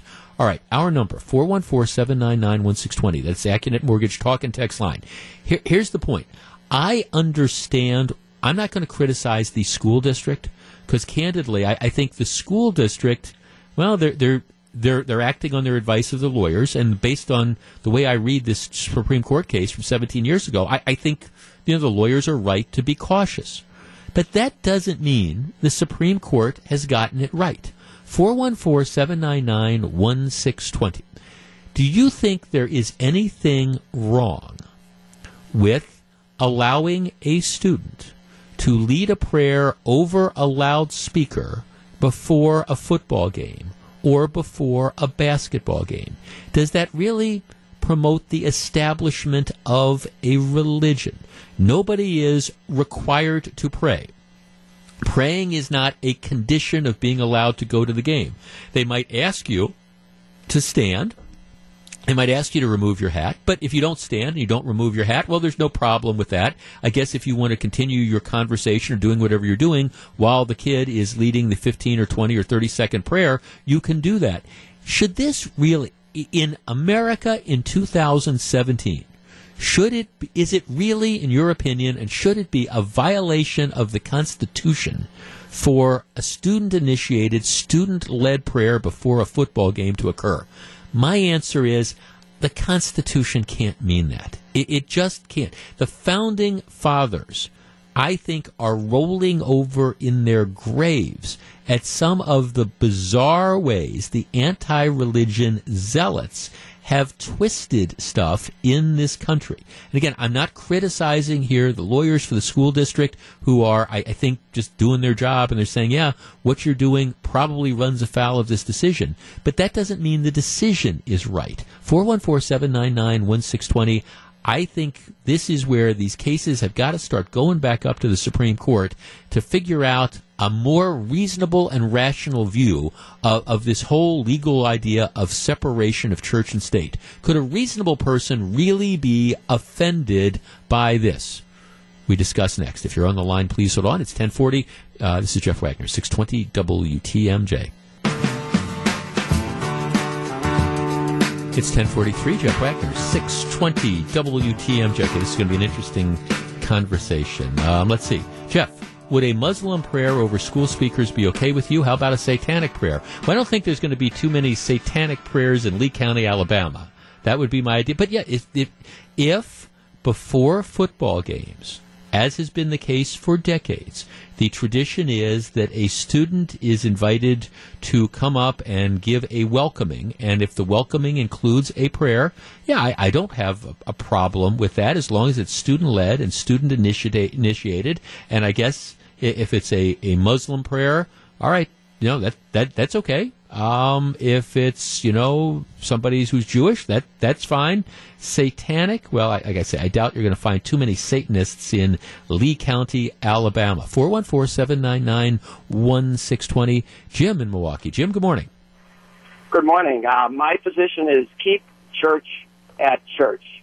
I think the Founding Fathers would not have supported this. If you read Thomas Jefferson, he would have absolutely opposed this. He would have probably been even further in having a value separation. He rewrote the whole New Testament, taking all the elements of deity out of it because he was not in favor of having any established religion. I just don't. I guess I just fundamentally disagree with you. I don't think the Establishment Clause meant that. But let me. You say you want to keep church at church. Do you think it is wrong to start public meetings with a prayer? Yes. If it's a public meeting supported by taxpayers, yes. Right. So for example, when Congress starts, when Congress is called into session, they have a prayer. You think that that's wrong? That's my opinion. I understand they do it and they're not going to discontinue, but I think church should be left at church. The state should do nothing to interfere with churches, practicing their religion. But as it slowly, continually creeps in, when you're not part of the dominant, the dominant culture, which is Christianity or Judaism in this country, you don't quite understand the feeling of being left out when situations like this get put in. And it's just so you think? And let me work with you on that one. Sure. The idea is left out. So let's say that you're in a banquet. Let's take it out of the go. You're at a banquet, and they start off by, and I go to these things frequently, and they start off by having a prayer. If you're not part of one of the dominant religions, do you feel left out when they have that prayer?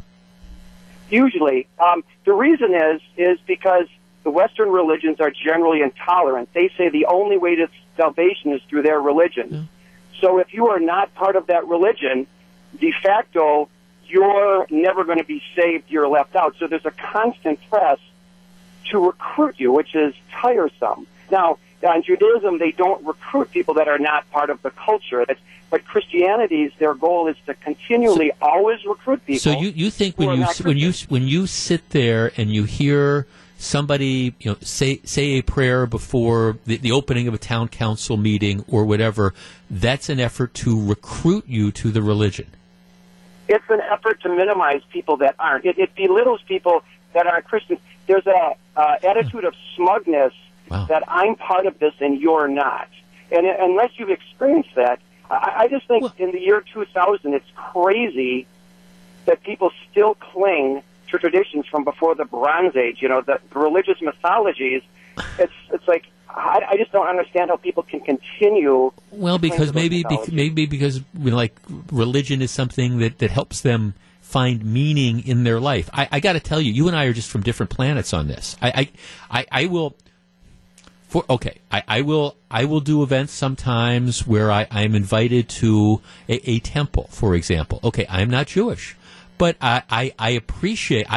I don't feel left out when I'm the only one of two or three, the only Christians in the temple, and there's the prayers that are going on. I mean, because even though that is not how I worship, I appreciate the historical significance and things like that, and I certainly respect the other cultures. That this idea that, gee, they're trying to recruit me, if they say a prayer, I think, I guess if people are offended by that, you got some big problems. I think seriously that are going on. But back to this point, I mean, if you've got the idea that we're going to tell a student that the student, I mean, I understand if the school said, all right, look, you have to, this is the prayer that everybody has to recite. I understand that is the government forcing people to do it.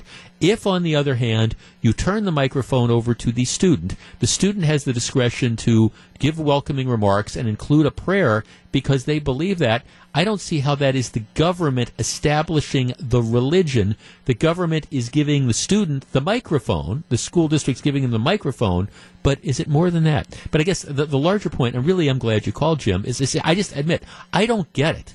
I don't get this idea that, gee, if I'm sitting at the Common Council meeting and they start off with a prayer, that because you might have asked a rabbi to do it, or you might have asked a Catholic priest. I'm not Catholic. That I'm going to feel like I'm being ostracized or I'm being recruited. I'm just sitting there saying, okay, these are people. They are asking. They believe in a deity. They are asking for the deity's blessing.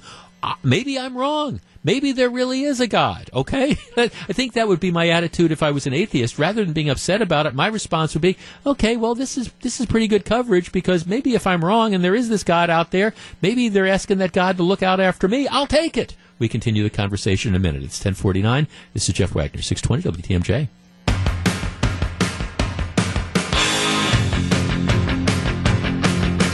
It's 10:52. Jeff Wagner, 620 WTMJ. We're getting a number of interesting responses here. Okay, here's one of my texts.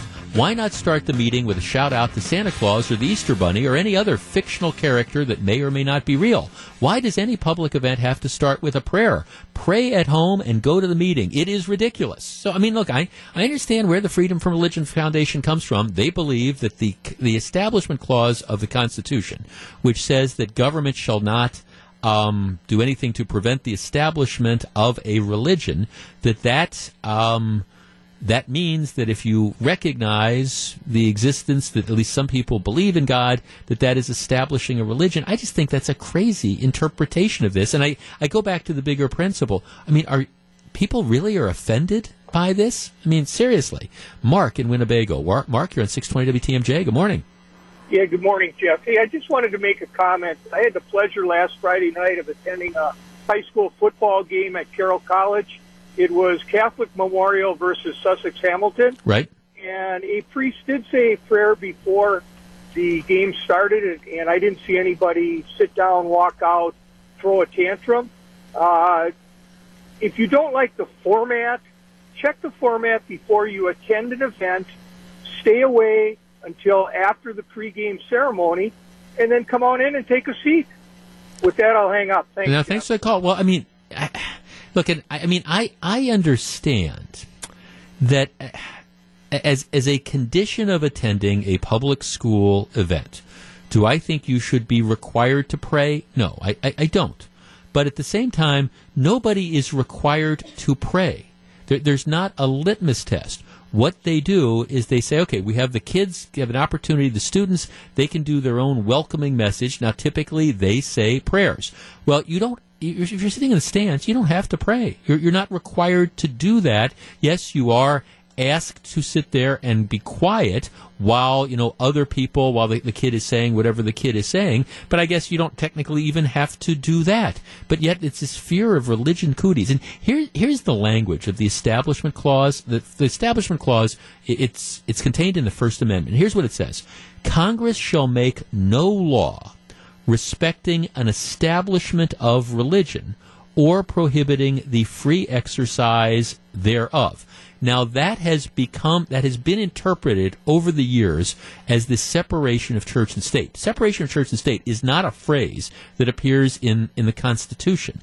It is a court-created thing.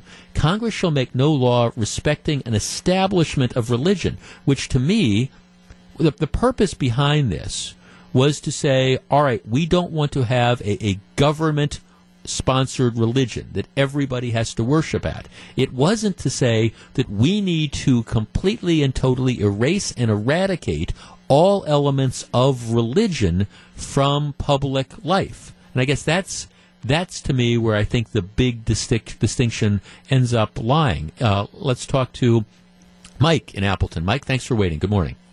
Yeah, good morning. I don't agree with, I believe that this country was founded under God, and I believe in all that, and they should be able to pray. But my point is, if it's against the Constitution, right, the Supreme Court, right, to do the prayer over the school out system, why doesn't a parent just buy a handheld megaphone and give them to that? Yeah.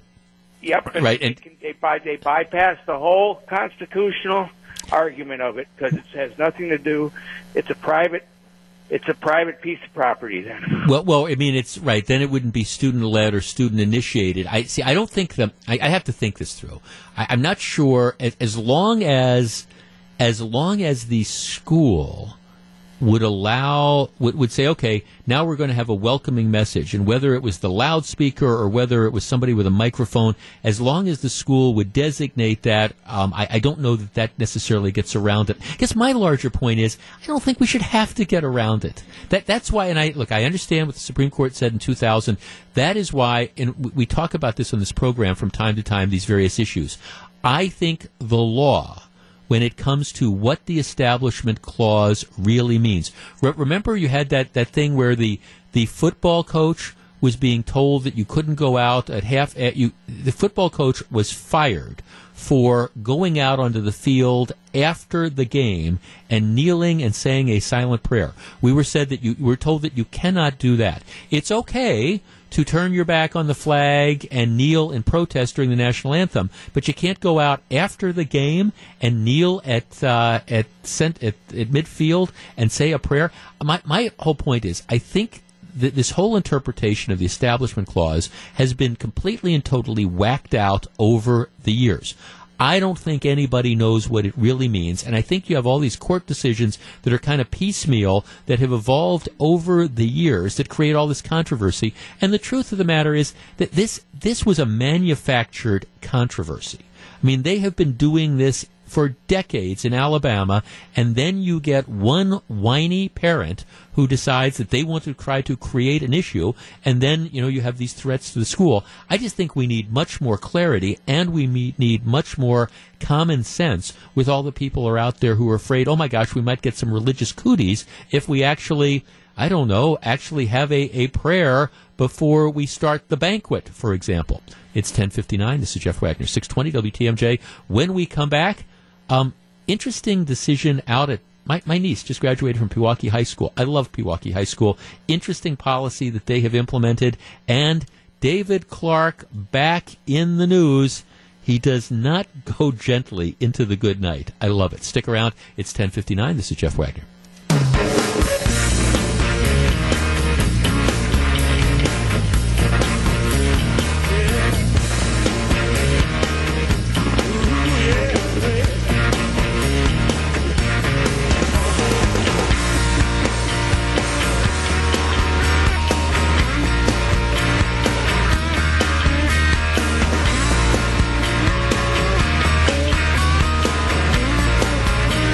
It's 11:09. This is Jeff Wagner. 620 WTMJ. Weekend Review comes up about 11:35. Susie Falk and Tracy Johnson will be in. All right. There's the smoke, and then there's the fire. Here is the smoke. David Clark, who I think former Sheriff Clark, I think his legacy, and I've argued this before, it's a very complicated legacy. I think when he first took over as the Milwaukee County Sheriff, and for a number of years afterwards, I think he was an absolute breath of fresh air in Milwaukee County. I think he said things that needed to be said. I understand he ruffled feathers, but in many cases, those were feathers that needed to be ruffled. And I think, he stood up for, people a lot. I think what Clark did a lot of times is he said things that everybody else was thinking, but that they just didn't feel comfortable for saying. I mean, I'll give you an example of that. Remember when he was doing those ads that essentially said to people, look, 911 can't protect you. That you need to realize, if somebody's breaking into your house in the middle of the night, you can call 911, but we're not going to get there. And so you need to start thinking about how you are going to defend yourself. And of course, that had all the hand wringers. Oh, he's talking about vigilantism. No, he was, I think, saying what people needed to hear. And again, that he had no problem speaking truth to power. And I didn't agree with him on all the things he did early on. And I understand, I think sometimes he picked fights, particularly with people in the sheriff's department, that didn't need to be picked. Look, I always have trouble with people who take the view that it's my way or the highway on all things. And I think sometimes that was too much of David Clark. But in general, I think for probably the first 10, 11, 12 years here, he was clearly a positive force. What I think happened, in my opinion, is that the sheriff just got bored. I think he got bored with the job. Maybe he outgrew the job. He got tired of dealing with the clown car act that is the county board. He got tired of dealing with, Chris Abley. And Lord knows, I can certainly understand that. But instead of moving on, he continued to be the sheriff. And I think he, in some respects, kind of went rogue, retired on active duty over the last couple years, and he started finding other vehicles. He was on TV all the time, and he latched on with the Trump administration and the Trump campaign. And I get it. I understand, but I think I would have liked to have seen him resign a couple years earlier if he was going to do that, simply because I think he had moved beyond the job. So now he has resigned. He is the former sheriff, and he's working for, one of the Trump political action committees. But he's gone but not forgotten. There is a columnist reporter for the Journal Sentinel named Dan Bice, and I've known Dan Bice for years. He's kind of like the muckraker. I don't say that in a bad way. He gets tips and he runs with stories. Dan is a decent guy. I like Dan Bice personally. I've criticized some of his work.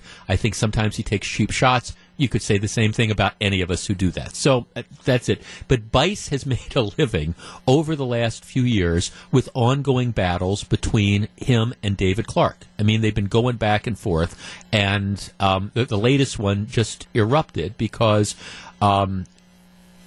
Bice sends Clark a series of questions asking him about, how he feels about all the money that the taxpayers spent in providing him security over the course of the last year or so.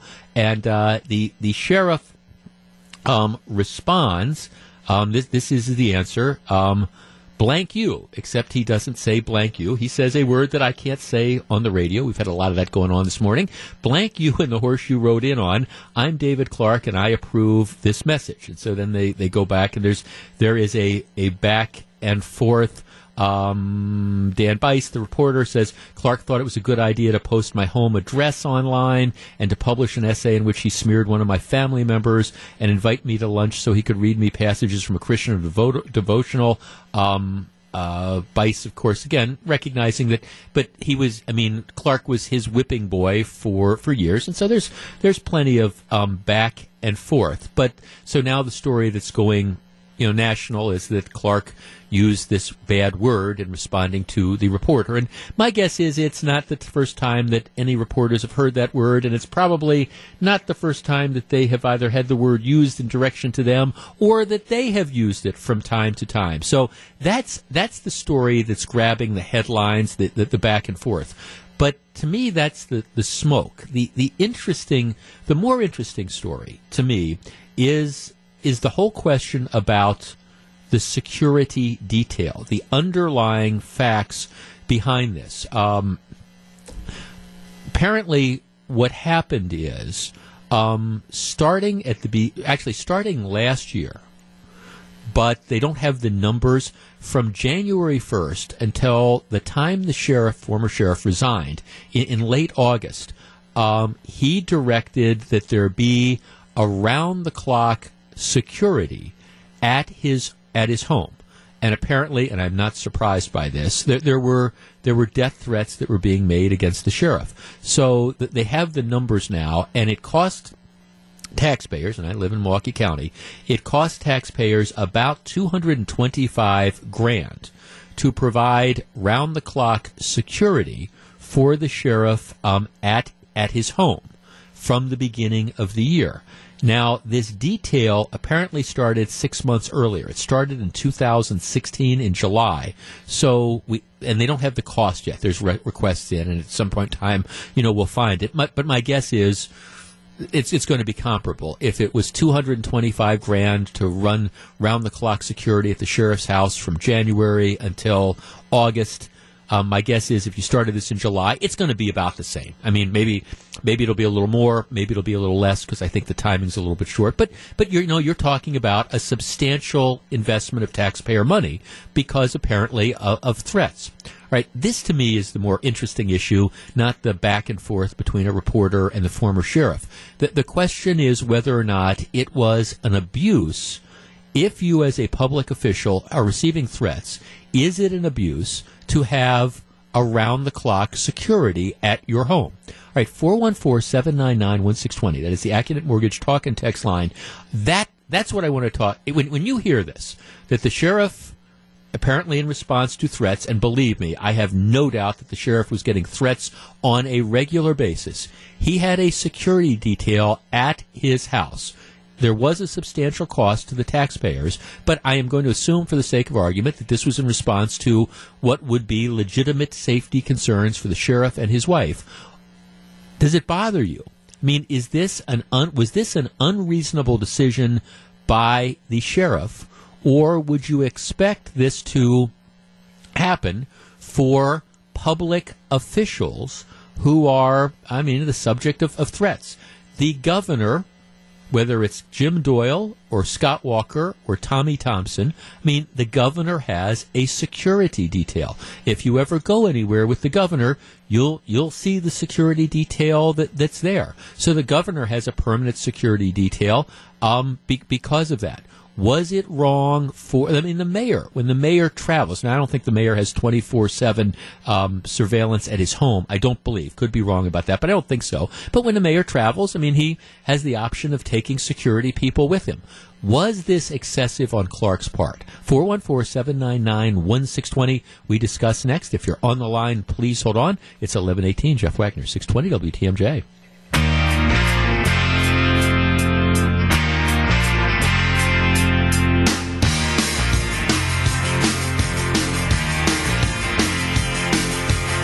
It's 11:21. Jeff Wagner, 620 WTMJ. By the way, you can follow me on Twitter. It's Jeff Wagner, 620. I'm about to send out another tweet. It's one of my OMG moments. Wisconsin City, this is Channel 4 reporting, Wisconsin City deciding where to put giant blue hatched baby sculpture. For God's sake, don't send it to Milwaukee and put it next to the orange monstrosity at the end of Wisconsin Avenue. All right, 414-799-1620. David Clark ordered sheriff's round-the-clock security at his home based apparently on threats. The cost from January of this year to August when he resigned was about $225,000. There's probably going to be a similar cost from July of last year when it started. Is this an unreasonable thing? And I'll tell you, when I was in the U.S. Attorney's Office years and years ago, that I had death threats, and there was one point in time where the U.S. Marshals did, for just a couple days, they worked with the local authorities, and they did have. It wasn't like somebody sitting in front of the house all the time, but they did have. There was extra added attention. Now, it wasn't 24/7, and it wasn't week after week and month after month. But at the same time, if you're a public official and you're getting death threats, is this, in fact, an unreasonable thing? Steve in River Hills. Steve, you're on 620 WTMJ. Good morning. Good morning, Jeff. What do you think? Well, yeah, it's a lot of money, and cause you're looking at what $500,000 probably for those the for a year. Yeah, probably. Yeah, four or 500 grand. Yeah. Sure, very expensive, a lot of money, but at the same time, if there were in fact death threats made against Sheriff Clark and his family, I feel like it was warranted, and I don't believe that Sheriff Clark would have been able to just write off on that amount, or to displace the sheriff's deputies to, hey, you're at our house, tonight. So somebody else had to write off on that. It wasn't just him. I don't know about that. I don't know, Steve. I don't know about that. That's a good question. I'm not sure. I think they might have had to do whatever he ordered. But to the larger point, if he's legitimately getting threats, and he's getting threats based on his official capacity, and they're threatening him as a sheriff, I don't care whether it's Clark or whoever. I guess I don't think it's unreasonable to say, if you've got a local police chief, if you've got the police chief in Fox Point who's getting death threats because of his job, I mean, I don't know that I think it's unreasonable to have, deputies doing something to patrol the home. Do you need 24-hour surveillance? That I don't know. I don't know the nature of the threats, but I guess I don't think that it's necessarily wrong to have extra attention. Well, that's the thing, and that's where the story, I think, lies, is the extra attention on this. Now, if it was Mayor Tom Barrett that had legitimate threats made against him or his family, it would be warranted, and everyone would be like, well, of course we'd have police officers there, and of course this would happen. Same as Chief Ed Flynn. I know for a fact he has drivers that pick him up every morning and take him to the station. How much does that cost? I mean, right. Don't Because hear about that, though. No, exactly. No, and I think there's no question that this is a bigger deal because this is David Clark. Let's see, one of our texts. This is nothing new. A few years back, when a resident in Slinger shot and killed an intruder, the sheriff had 24-hour security near the house for weeks because of retaliation and death threats to the family. With the vocality, I'm not sure that's a word, but with the vocality of Sheriff Clark, I wouldn't doubt the credibility of the threats that wackos gave. Now, again, I'm assuming that there were in fact threats. I'm assuming that Clark did just pull out of thin air. Here, I want to have, guards at my house, but I have no trouble believing, given, the nature of David Clark and the controversy, that there were in fact threats. And I think, you make a really good point when you talk about Tom Barrett. If Tom Barrett, I think when you're a public official and you're in the public light, and there are wackos that are out there on all sides of the matter. And I think that, if because of your position in public, that draws attention to yourself and that draws the threats, I expect the governor to have a security detail. I do. And again, I don't care whether it's Walker or Jim Doyle or whoever. I expect that the governor is going to have a security detail. I expect that the mayor, I don't have a problem with that. I mean, if you're a public official and you're being threatened, you deserve this. Let's talk to, Gary in Milwaukee. Gary, you're on 620 WTMJ. Good morning. Good morning. What do you think?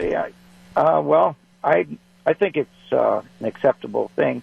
A little bit back years ago, speaking with a retired police officer that's well known with me, he said that Harold Breyer had constant police, outside his home round the clock. As a matter of fact, he even came out sometimes and caught one of them napping, and they were disciplined. Oh, sure. But with the position these people take, whether it be the governor, mayor, police chief, Sheriff Clark, they all undoubtedly, in today's society, many threats are given to these people, and they deserve that protection because of the position they hold and the wackos that are out there. I don't see it as unacceptable, and it's a lot of money, but it was a lot of money back when Harold Breyer had police protection too. I guess that's right. And I'm trying to think. Okay, could you do it cheaper? I mean, I don't know what the nature of the security stuff was, and again, it sounds like a big chunk of money, but my guess is if you want to think of, I have no idea what it would cost to hire a security guard 24/7, but I think thanks for you deserve. You deserve this. Now, if it turns out that there's no threats and this was just kind of some ego thing, that might be a different story. But when you're in office, heck, we have. Once you're the president of the United States, for example, and I understand Believe me, I get that being the sheriff of Milwaukee County is not being president of the United States, but I mean, you have security details, you have Secret Service protection for your entire life. And that's just kind of the way it works because you are, there are threats. Dane in Oconto, you're on 620 WTMJ. Good morning. Hi, Jeff. Enjoy your show, and I've enjoyed TMJ up here in Oconto while I'm out on the river for 20-plus years. Well, thank you very much. We appreciate you listening.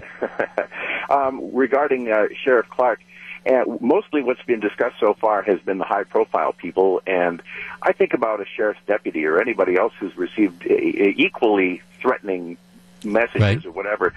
And my question is there a reason why we would pay less to support someone other than a high-profile, important person, so to speak? No, I don't think so. I mean, my guess is that thanks for the call, Dan. I mean, here, and again, I'll try to relate this personally. I think what happens when there are threats against people, and I'll just in law enforcement, okay, because that was my perspective. What they do is they try to assess the nature of the threat, what is the duration of the threat, and what do you need.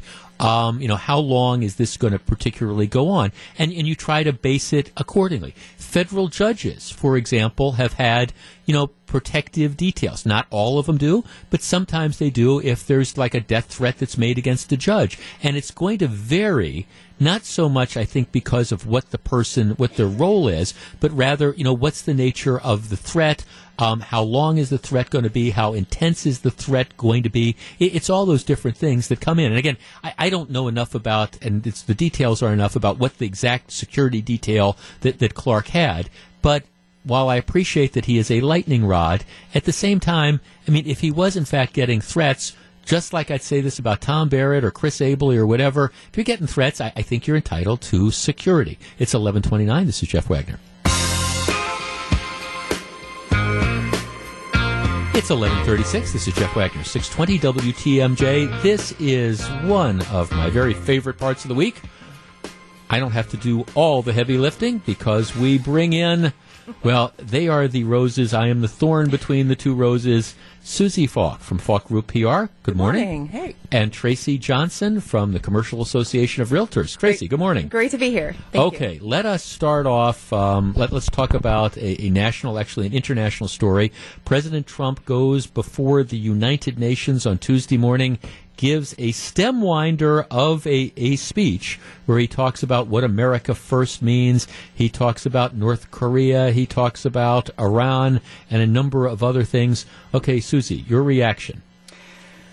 He sounded presidential, and that was impressive, and I think it was good for him to stick to the teleprompter. I thought it was a good speech. It sounds like we've got our stuff together here in the country, and that we're kind of straying away from the nationalism that was being discussed early in the campaign and leaning more toward classic conservative internationalism, which I think is a good thing. But here's the but.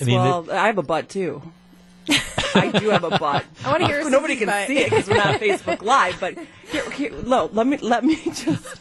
I'm just kidding. Where are we going? Where are we going with that? Okay, go. He can't bully people like he does bully a couple people that he singled out in his talk, and one was Kim Jong-un, and Kim Jong we think is a madman. Well, he thinks Donald Trump's a madman, and we are on the brink of a very serious crisis, which is.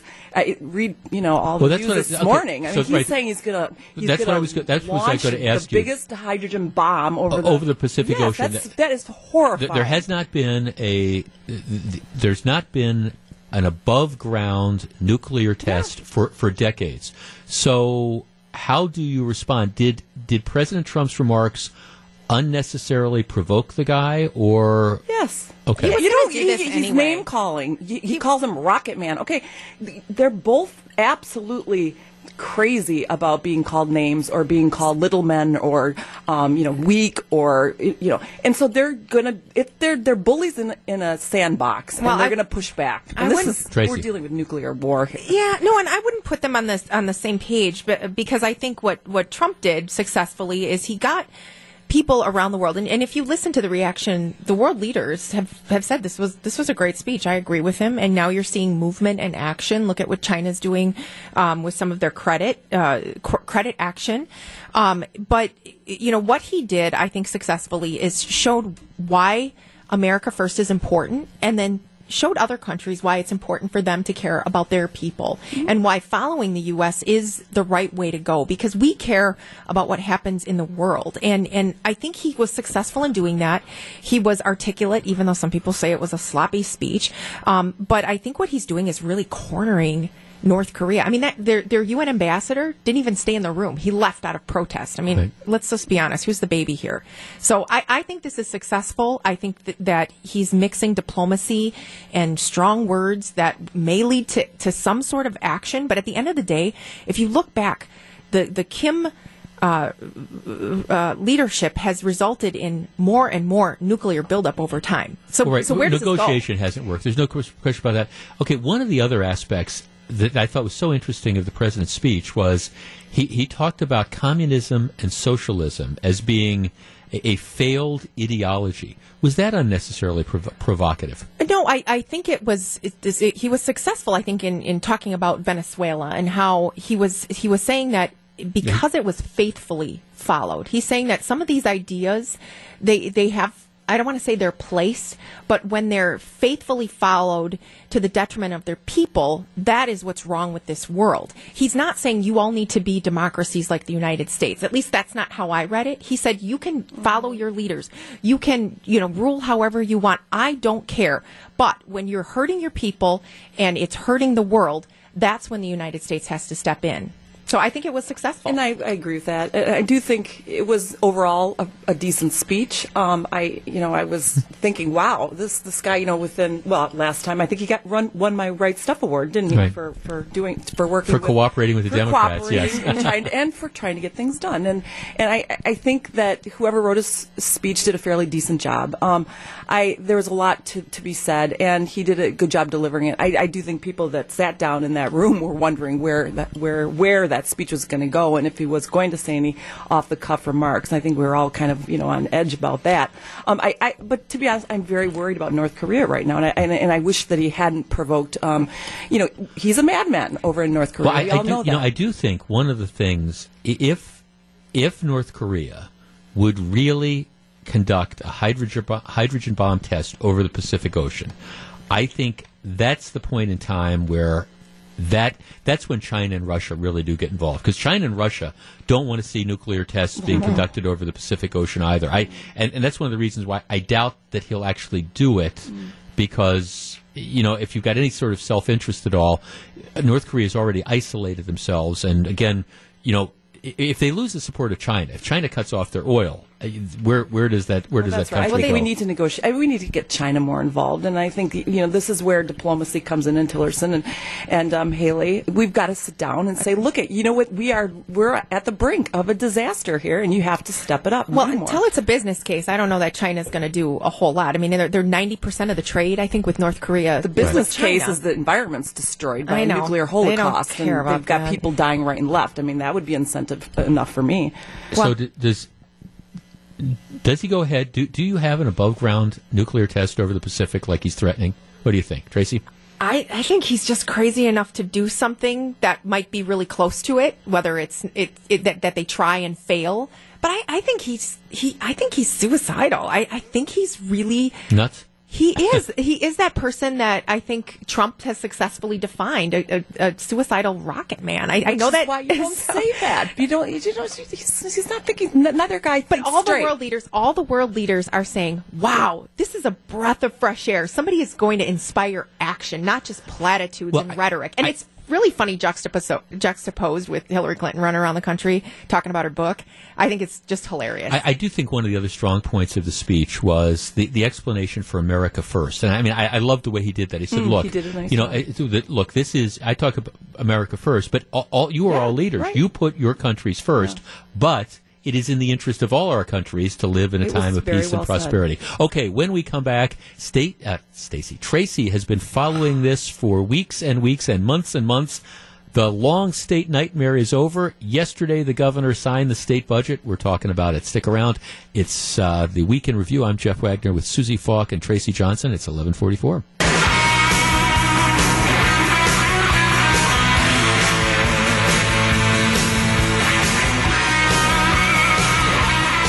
It's 11:47. Jeff Wagner, Susie Falk, Tracy Johnson, the Week in Review. Okay, Tracy, I know this has been something you've been intimately involved with for the last several months. The state budget is finally passed. The governor signed it with 99 vetoes. State legislature's not going to try to override anything. The budget is done. Is it a good document? Well, I think, is it a good document? It's an okay document. It's all right. It accomplishes a lot of the things that we need for our state. It also accomplishes what the governor wants, which is, set the stage for his reelection. Big week, though, overall, man. Monday, signing the Foxconn legislation and now the budget. I think there are a lot of legislators and a governor who are very relieved and very happy to have it behind us. But, the two big things that he's been talking about are the K through 12 education increases, and then with $600 million in extra funding for K through 12, right? For K through 12, and then the reduction in property taxes through the elimination of the state property tax, through the elimination of the alternative minimum tax, and then also changes to the personal property tax. So those are really important, I think, for individuals and for businesses. And so those are really positive things that we can talk about. I think one of the negatives, though, in going forward, because obviously we have some time here before the cycle is over, is the tensions that were caused between the legislators, the Senate and the Assembly, right. With the Republicans, because there's a lot more work to be done here. And, the way that this process came about, I think was really a tough process. And especially at the very end with all of those vetoes, I think some of those were necessary. Some of them were... Oh, no, there's bad feelings. I mean, Robin Vos, clearly was the leader of the Assembly, who I was very critical of for hanging it up over the gas tax. He was critical at the end because then it got stuck in the state legislature. We had 4 state senators who were refusing to vote yes. Ultimately, they ended up all but one senator voted yes. And I think we missed an opportunity to take on some bold tax reforms and also to really reform transportation. And I don't know if it's going to happen. It might happen in other legislation, but for now, I think it was a missed opportunity. Susie Falk. There are good things and there are bad things in the bill. And, personally, I love the fact that tuition has been frozen at UW schools. I mean, I pay tuition right now, and I'm glad that it's not going up. I love the expansion in the funding for K-12 schools. I do feel terrible, though, that he did veto out an increase in funding for the low-spending schools. I think that was a big mistake, including where he signed, he's in Nina signing the bill at a school that's going to be impacted by that, okay? Not this year, but probably in the next 2 years. And so, some of the increase in the school spending is earmarked for laptops, for electronics for kids. Why can't that money go towards some of the low-spending schools? I think in general, is this... In general, I think it's overall a good thing. I think the transportation question never was answered, and I think that I'm sad about that they're not going to make progress on the Marquette interchange. We've been talking about that for months now. Right, the expanding, and I know, Tracy, that's something, expanding the freeway between... Okay, let's talk about the political reality. This is a budget that the governor's going to run on. When I had him on earlier this week, he said that he was going to be announcing his plans. He's running for re-election. We know that. Sometime, his birthday's November 2nd. November 6th is it's 1 year out from the election. He's running for re-election. I personally believe this is a very strong budget to run for re-election on. Increased funding for K-1, for the elementary and secondary schools, and again, tax reforms. Politically, is this a good budget? Oh, absolutely. The rural parts of the state love this bill. Roads in rural parts of the state are going to be treated well or fixed, and we also see the rollout of broadband in rural parts of the state. There's a lot for people that aren't in Milwaukee to celebrate. Well, I think it's safe. I think safe is really the word that I would use. But also, here's what I think about during the re-election cycle is what about the Democrats and the Republicans running across the state for re-election? And I think some of this tension might spill over, and depending how aggressive the opponents want to be, I'm not saying that you're going to see a shift to the Democrats. I do not think that's going to happen. No. But some of the Republicans, I think, are going to have harsh words. Now, in what ways? Because the budget was delayed by 2 months. But at the end of the day, nobody's going to care about that. Nobody's going to go and vote against their state representative or their state senator because, gee, it took them an extra 60 days to get the budget done. Where do you see the problem boiling down? I see some of the tensions. I mean, as you saw, some of the tensions with the individual legislators who wanted to have further tax reform, or some of the senators, frankly, who didn't want to vote for the budget in the first place. I think there's some strife there, and whether it's with the governor or with the party leadership, you might see some of that tension boil up. But I guess time heals all wounds, and I guess if the party can pull together, it will be fine. But I think this is solid for Scott Walker. I don't even know why a Democrat is even trying to run. Well, there you have it. Okay, we got to take a quick break. When we come back, we've got our Right Stuff Awards coming up. It is 11:53. This is the Week in Review. Susie Falk, Tracy Johnson, Susie Falk. I always do you first, Susie, just because it's kind of the order we have. Tracy Johnson, Jay. Susie Falk. I'm Jeff Wagner. We're back. It's 11:53.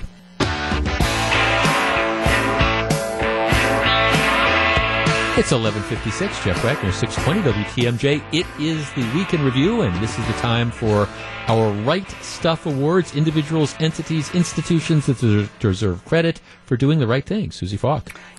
Craig Counsell. I'm giving him my Right Stuff Award. I know, Jeff, you were at the game last night. It was a heartbreaker. But you know what? The fact that we're even hinting at a Major League Baseball playoff is a huge accomplishment when you think of how young the team is. He's been great on the field. He's really handling the players well out there. So, Craig Counsell. Go Brewers. All right. My Right Stuff Award goes to BMO Harris Bank. Just this morning at the Business Journal Power Breakfast, their CEO, Dave Casper, announced, I think through a series of questions, that they would be a founding sponsor for the new Bucks Arena, which they're the second sponsor behind Johnson Controls. But truthfully, when BMO came into this market, I think a lot of people were saying, they're just going to be here for a little bit. They're going to pull out. But this is a statement. And with the BMO Harris Bradley Center coming down in just a few months, I think this is a great way to reinvest and reinvigorate in the community. And my winner this week, it's U.S. Senator Ron Johnson. I don't know whether or not health care reform is dead or not, but Ron Johnson is one of the leaders of this effort to try to figure out a way to reform and replace Obamacare. His plan involves turning stuff back over to the state.